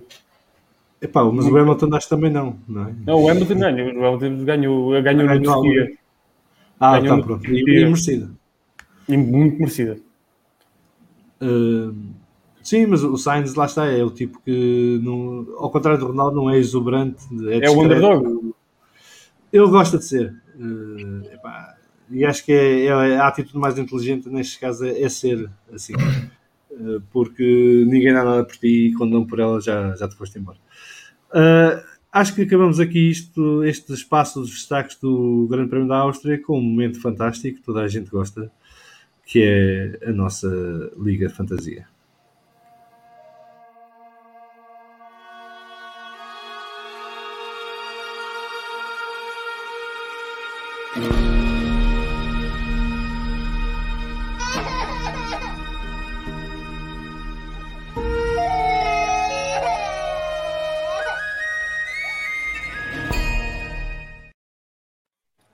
Todas as semanas há quem chore, portanto o choro continua presente.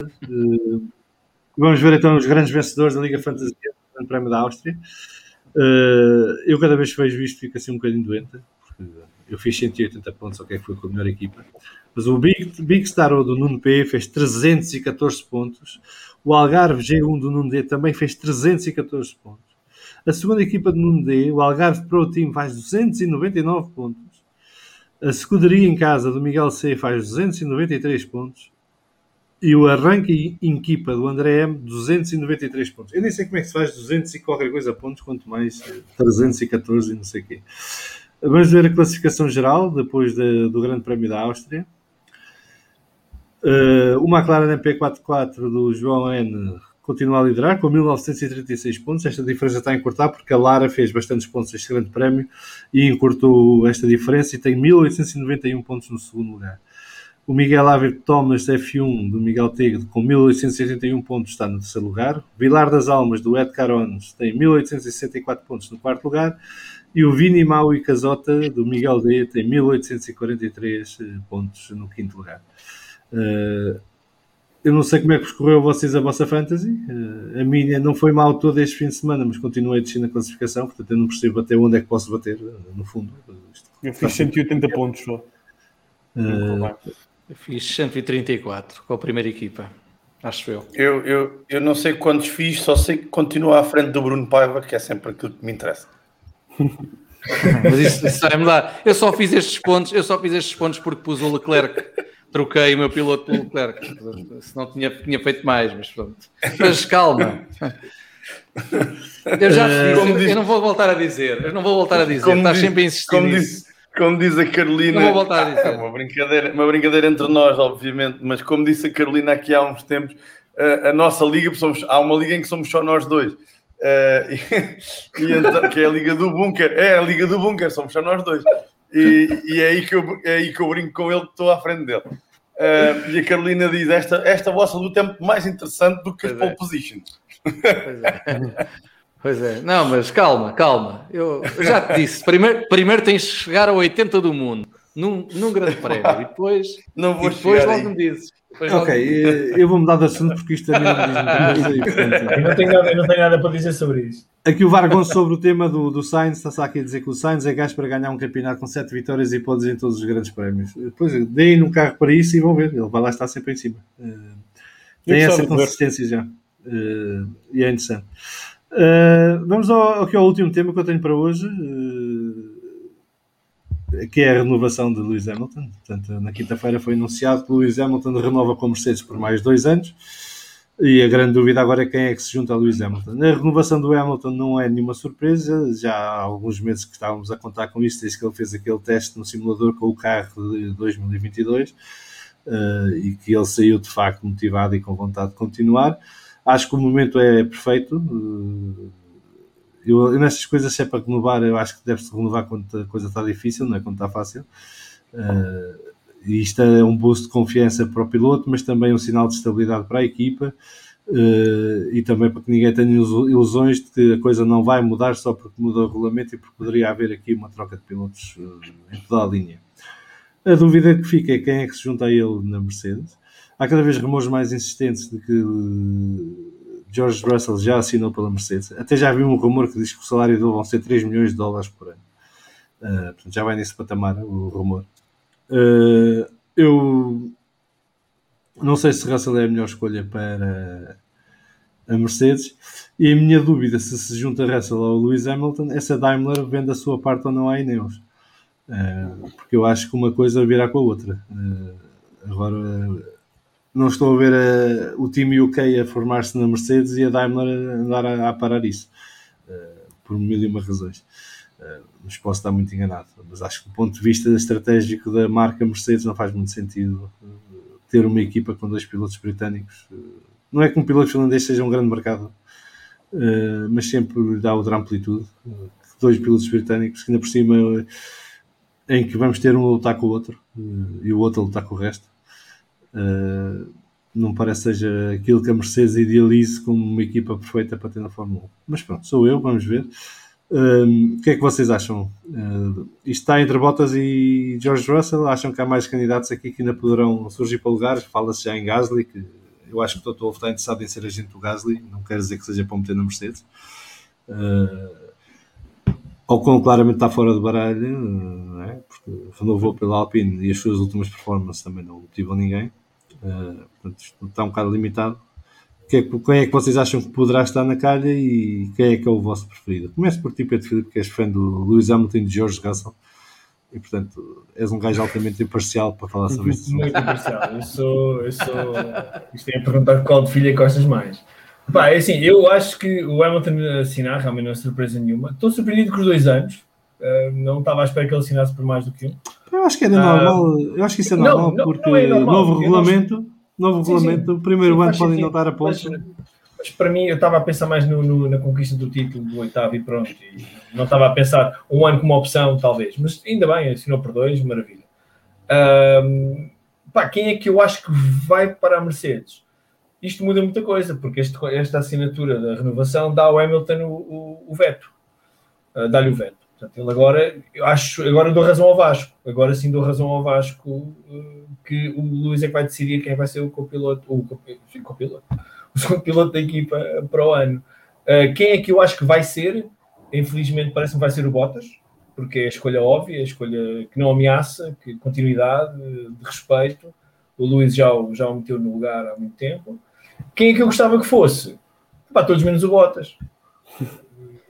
Talvez o Gasly parece-me ser boa. Não tem nada. Reparem, eu não tenho nada contra o Bottas, nem o episódio do Drive to Survive. Mas já lá esteve, já mostrou o que pode. Ele não é capaz de mais do que aquilo.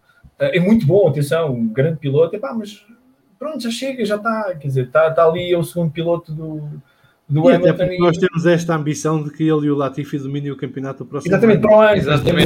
Nós temos um título para honrar e é importante que o VFF1 honre aquilo que afirma online. Está na internet, essa é verdade.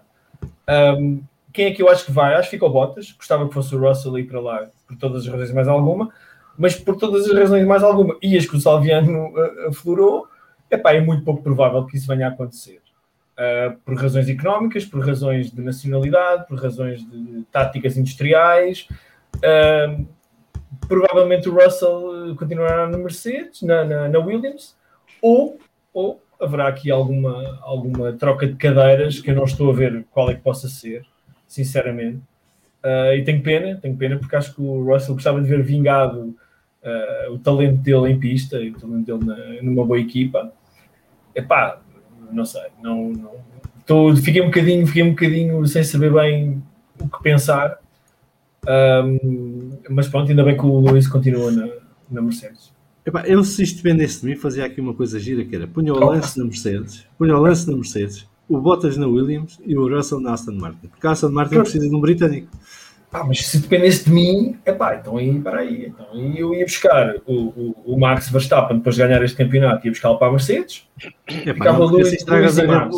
Não estrago nada, porque eles assim abraçavam sempre na primeira curva, mesmo que fosse lutar pelo 4º ou 5º lugar. Os gajos abraçavam-se na primeira curva. Tem que ir aqui para a Red Bull, no lugar do Max. Para a Red Bull e ao George Russell e o Lando Norris. E aí sim ia ver corridaços do caraças. Eu ainda mantive a coisa, não sei do que a Mercedes. Mas eu ainda mantive. Mas é assim, mas já está uma lógica. Eu ainda abracei uma lógica. Eles são todas equipas da esfera de influência da Mercedes. E a lógica é uma coisa britânico de um carro britânico e tal. Tu é logo a campeão, muda logo a pé juntos. A lógica é uma coisa que me aflige bastante. E eu estava aqui, tu tiraste-me um assaio, então olha, se é com paus, é com paus. Não sei, sinceramente, agora mais a sério, não sei. O Lewis ficando, é ele que vai decidir. Sinceramente, acho que vai ser ele e o Toto Wolff e as manigâncias entre eles que vão decidir quem vai ser o segundo piloto. Eu acho que vai ser o Bottas, porque é a escolha óbvia. Olha aqui o Varga concordar comigo. Vamos para conjecturas. Assumindo que romper contratos a outros é muito caro porque não se troll. Tem talento, traz benefícios, podia dar uma saída à Mercedes para vender e ainda não ofenderia o Lewis. Ele até gosta do Lance, porque eles até estão relativamente bem fora da pista. Eu concordo com isto. É a minha teoria. É uma hipótese. E o Bottas ia para a Aston Martin ou ia para o GTs? O Bottas ia para o Williams e o Russell para a Aston Martin. É que o Bottas pode ir correr nos WECs ou noutros quaisquer, não é? Ele já disse que o Bottas quer ficar na Fórmula 1. Dizem que o Bottas tem contrato com a Alfa Romeo. Também já vi esse... Não, eu duvido tanto disso. Não acredito. Então correm com o Giovinazzi, com o Kimi fica. Não, o Raikkonen parece que vai à vida ao fim deste ano. O Raikkonen vai embora.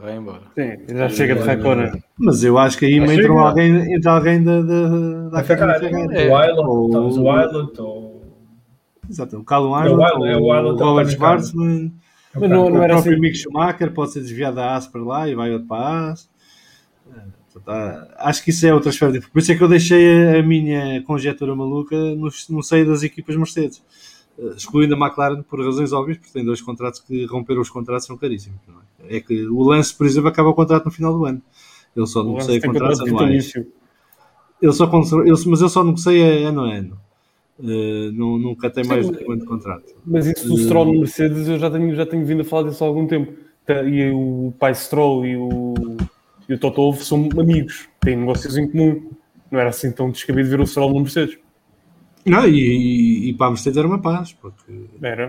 Qualquer um dos outros é um problema neste momento por razões diferentes. Quem ficava a ganhar com isso era o Nuno Pinto. Ajudem, por favor. O SR está a dizer Theo para a Alfa se tiver pontos suficientes. Quem é o Theo? Estou perdido agora. O Theo... Vips? Não, o Leclerc. Não, o Arthur Leclerc. Quem é o Theo? O Arthur Leclerc. Ajuda a isso, acho. Não. A ver se o SR nos ajuda. Da equipa, alguém da equipa. O Porcher. Theo Porcher. Não sabia que ele se chamava Theo. Ok, muito bem. Também não. Não acredito. Eu acho que vai ser entre Schwartzman, Eilert e Yuri Vips daqui a 1 ano ou 2.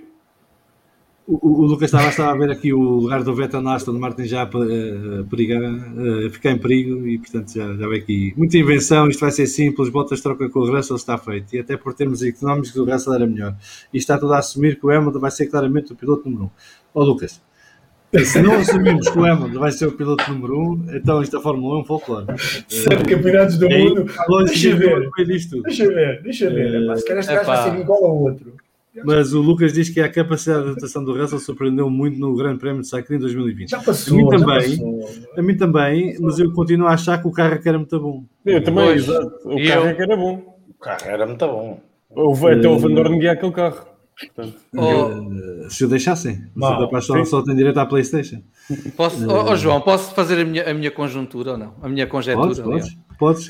Eu vou manter a minha, que já disse, acho que foi até no primeiro episódio que tu me convidaste.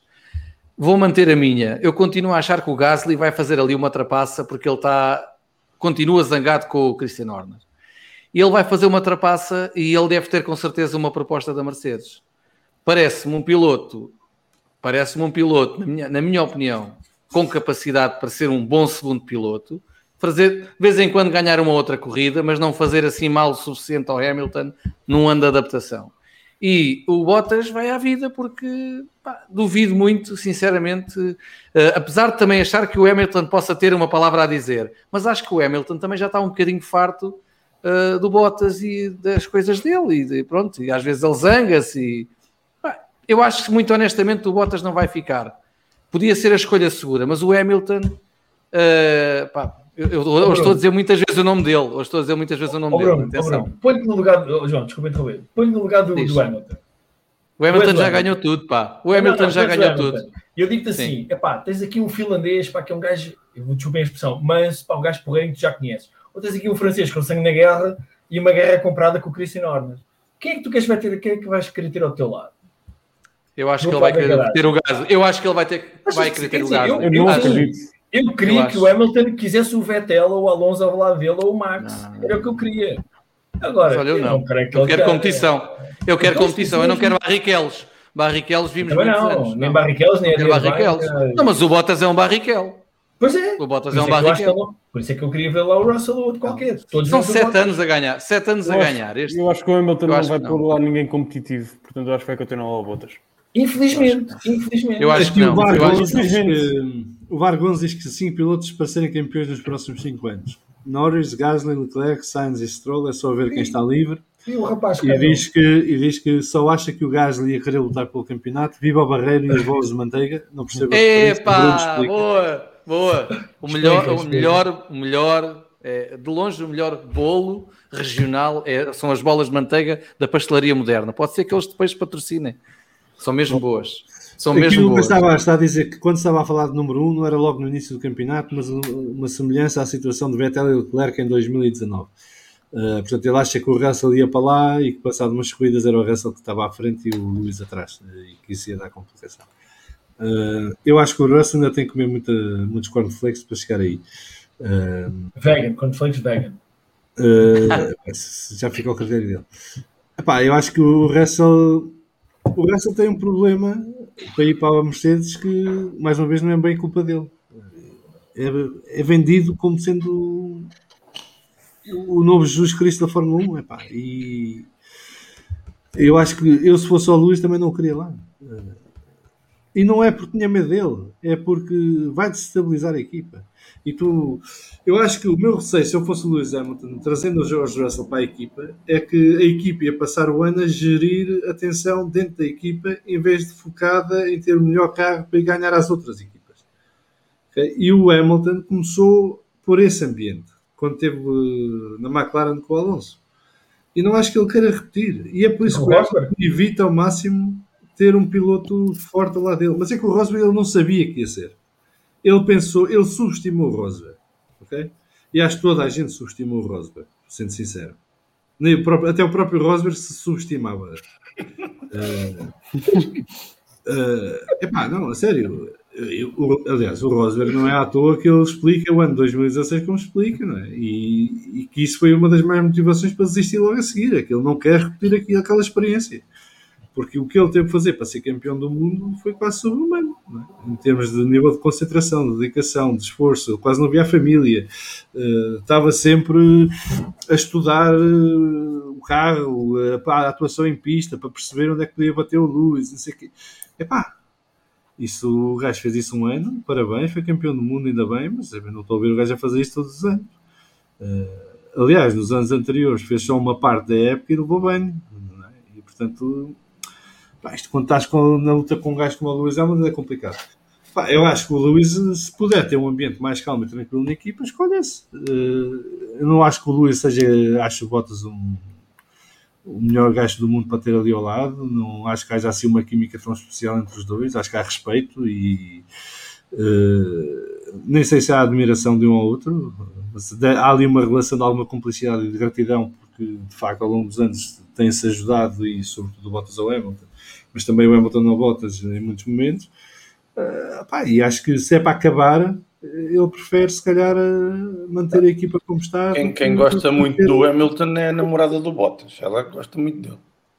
Gosta muito de Aqui o VAR está a dizer que o Piquet e Massa, o Prost, sendo outros exemplos, com a agravante neste caso serem ambos britânicos.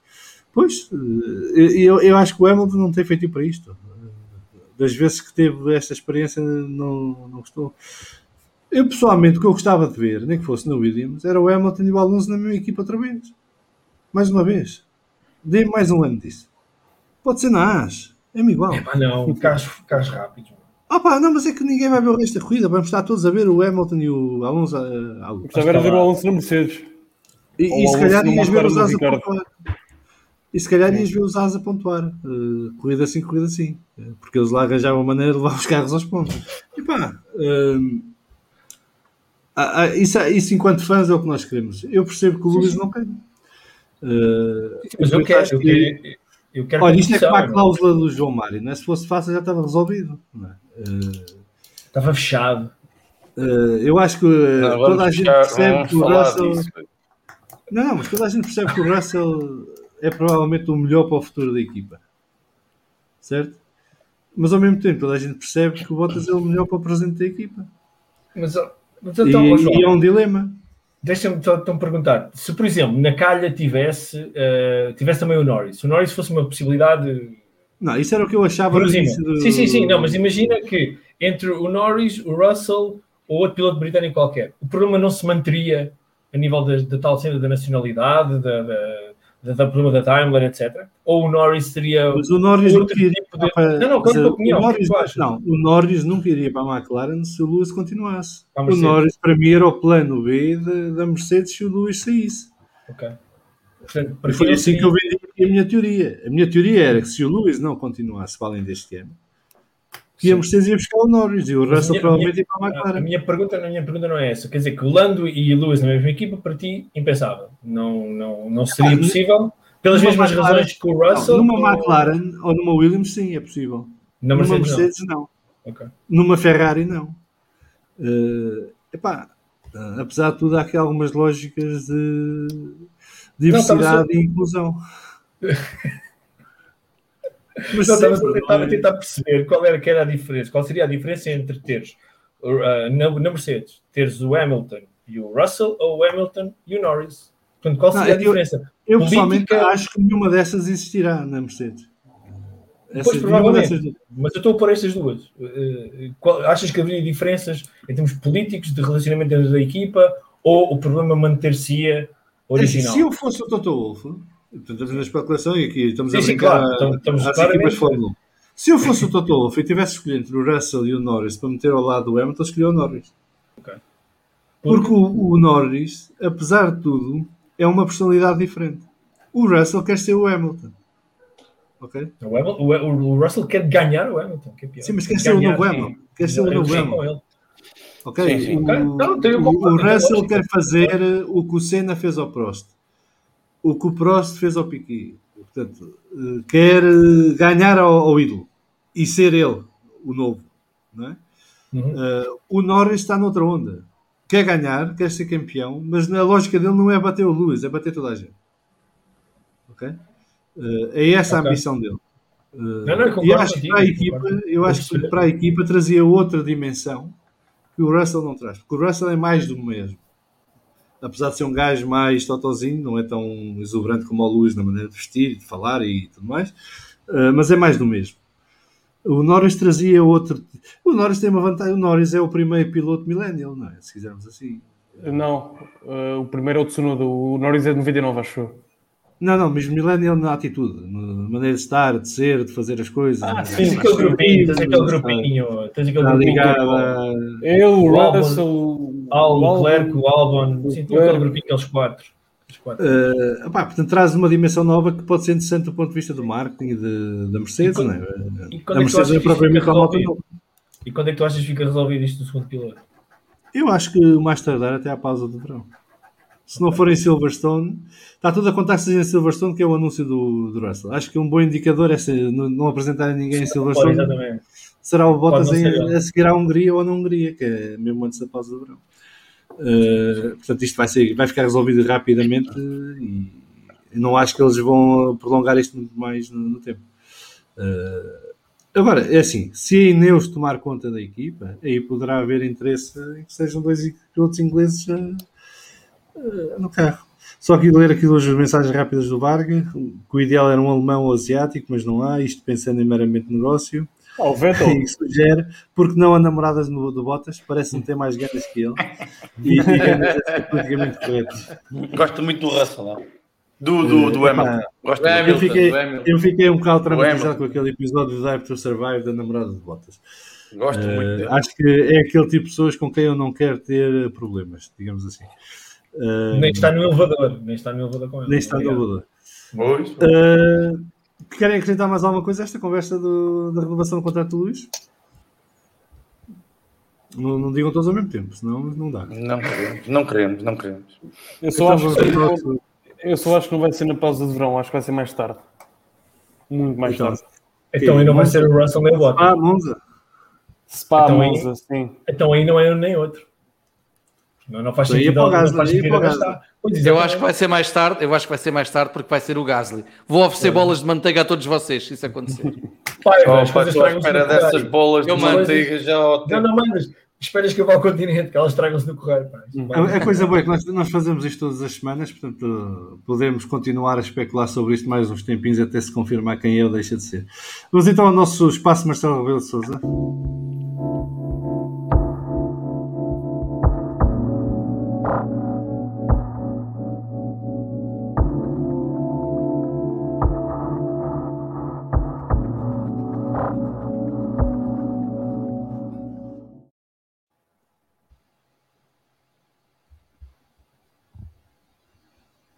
Hoje trago-vos aqui uma sugestão, mais uma vez um livro de Maurice Hamilton, que é um escritor que eu gosto muito e que percebe muito de Fórmula 1 e cobre muito de Fórmula 1, um jornalista especializado na área e que tem acesso às equipas, aos pilotos, aos engenheiros e tudo mais.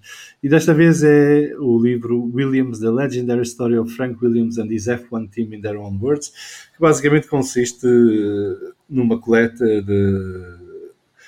de respostas e de comentários que tanto Frank Williams como Patrick Head foram fazer ao longo do tempo sobre a própria equipa e que estão aqui compiladas neste livro. Fica a recomendação, está disponível na Amazon, mas estará disponível certamente noutras lojas da vossa preferência se não gostam da Amazon.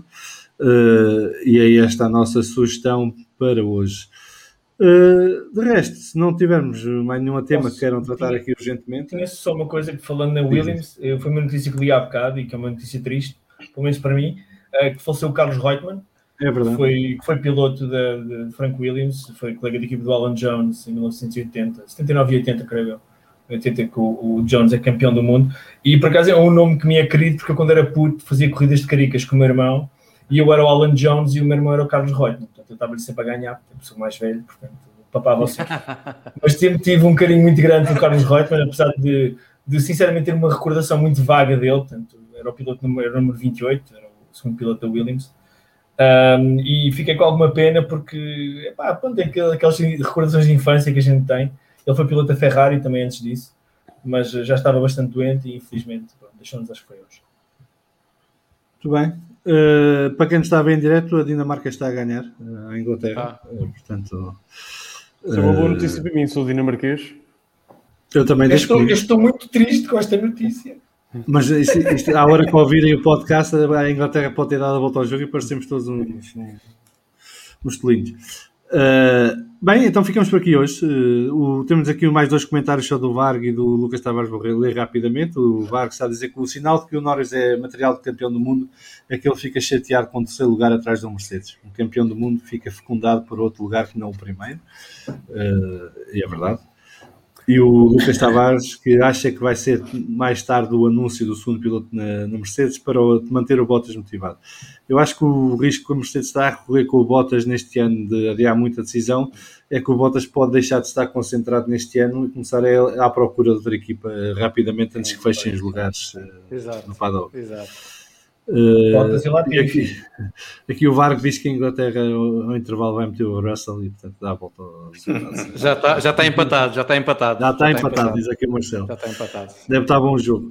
Bem, Ficamos por aqui hoje. Voltamos então para a semana, na quarta-feira, para fazer a antevisão do Grande Prémio de Inglaterra. Um grande prémio que temos algumas expectativas para ver como vai correr, até porque vai ser o primeiro Grande Prémio com o Sprint Qualifying. Vamos ver o que é que isso dá. Pedro Filipe, Pedro Lagareiro, Varg, Lagareiro. Bruno Paiva, Ricardo Frois, muito obrigado pela companhia, foi um prazer ter-vos aqui hoje mais uma vez. Obrigado. À conversa. Desejar-vos a todos uma grande semana e então voltaremos daqui a 7 dias. Abraço e beijinhos, até à próxima. Um abraço.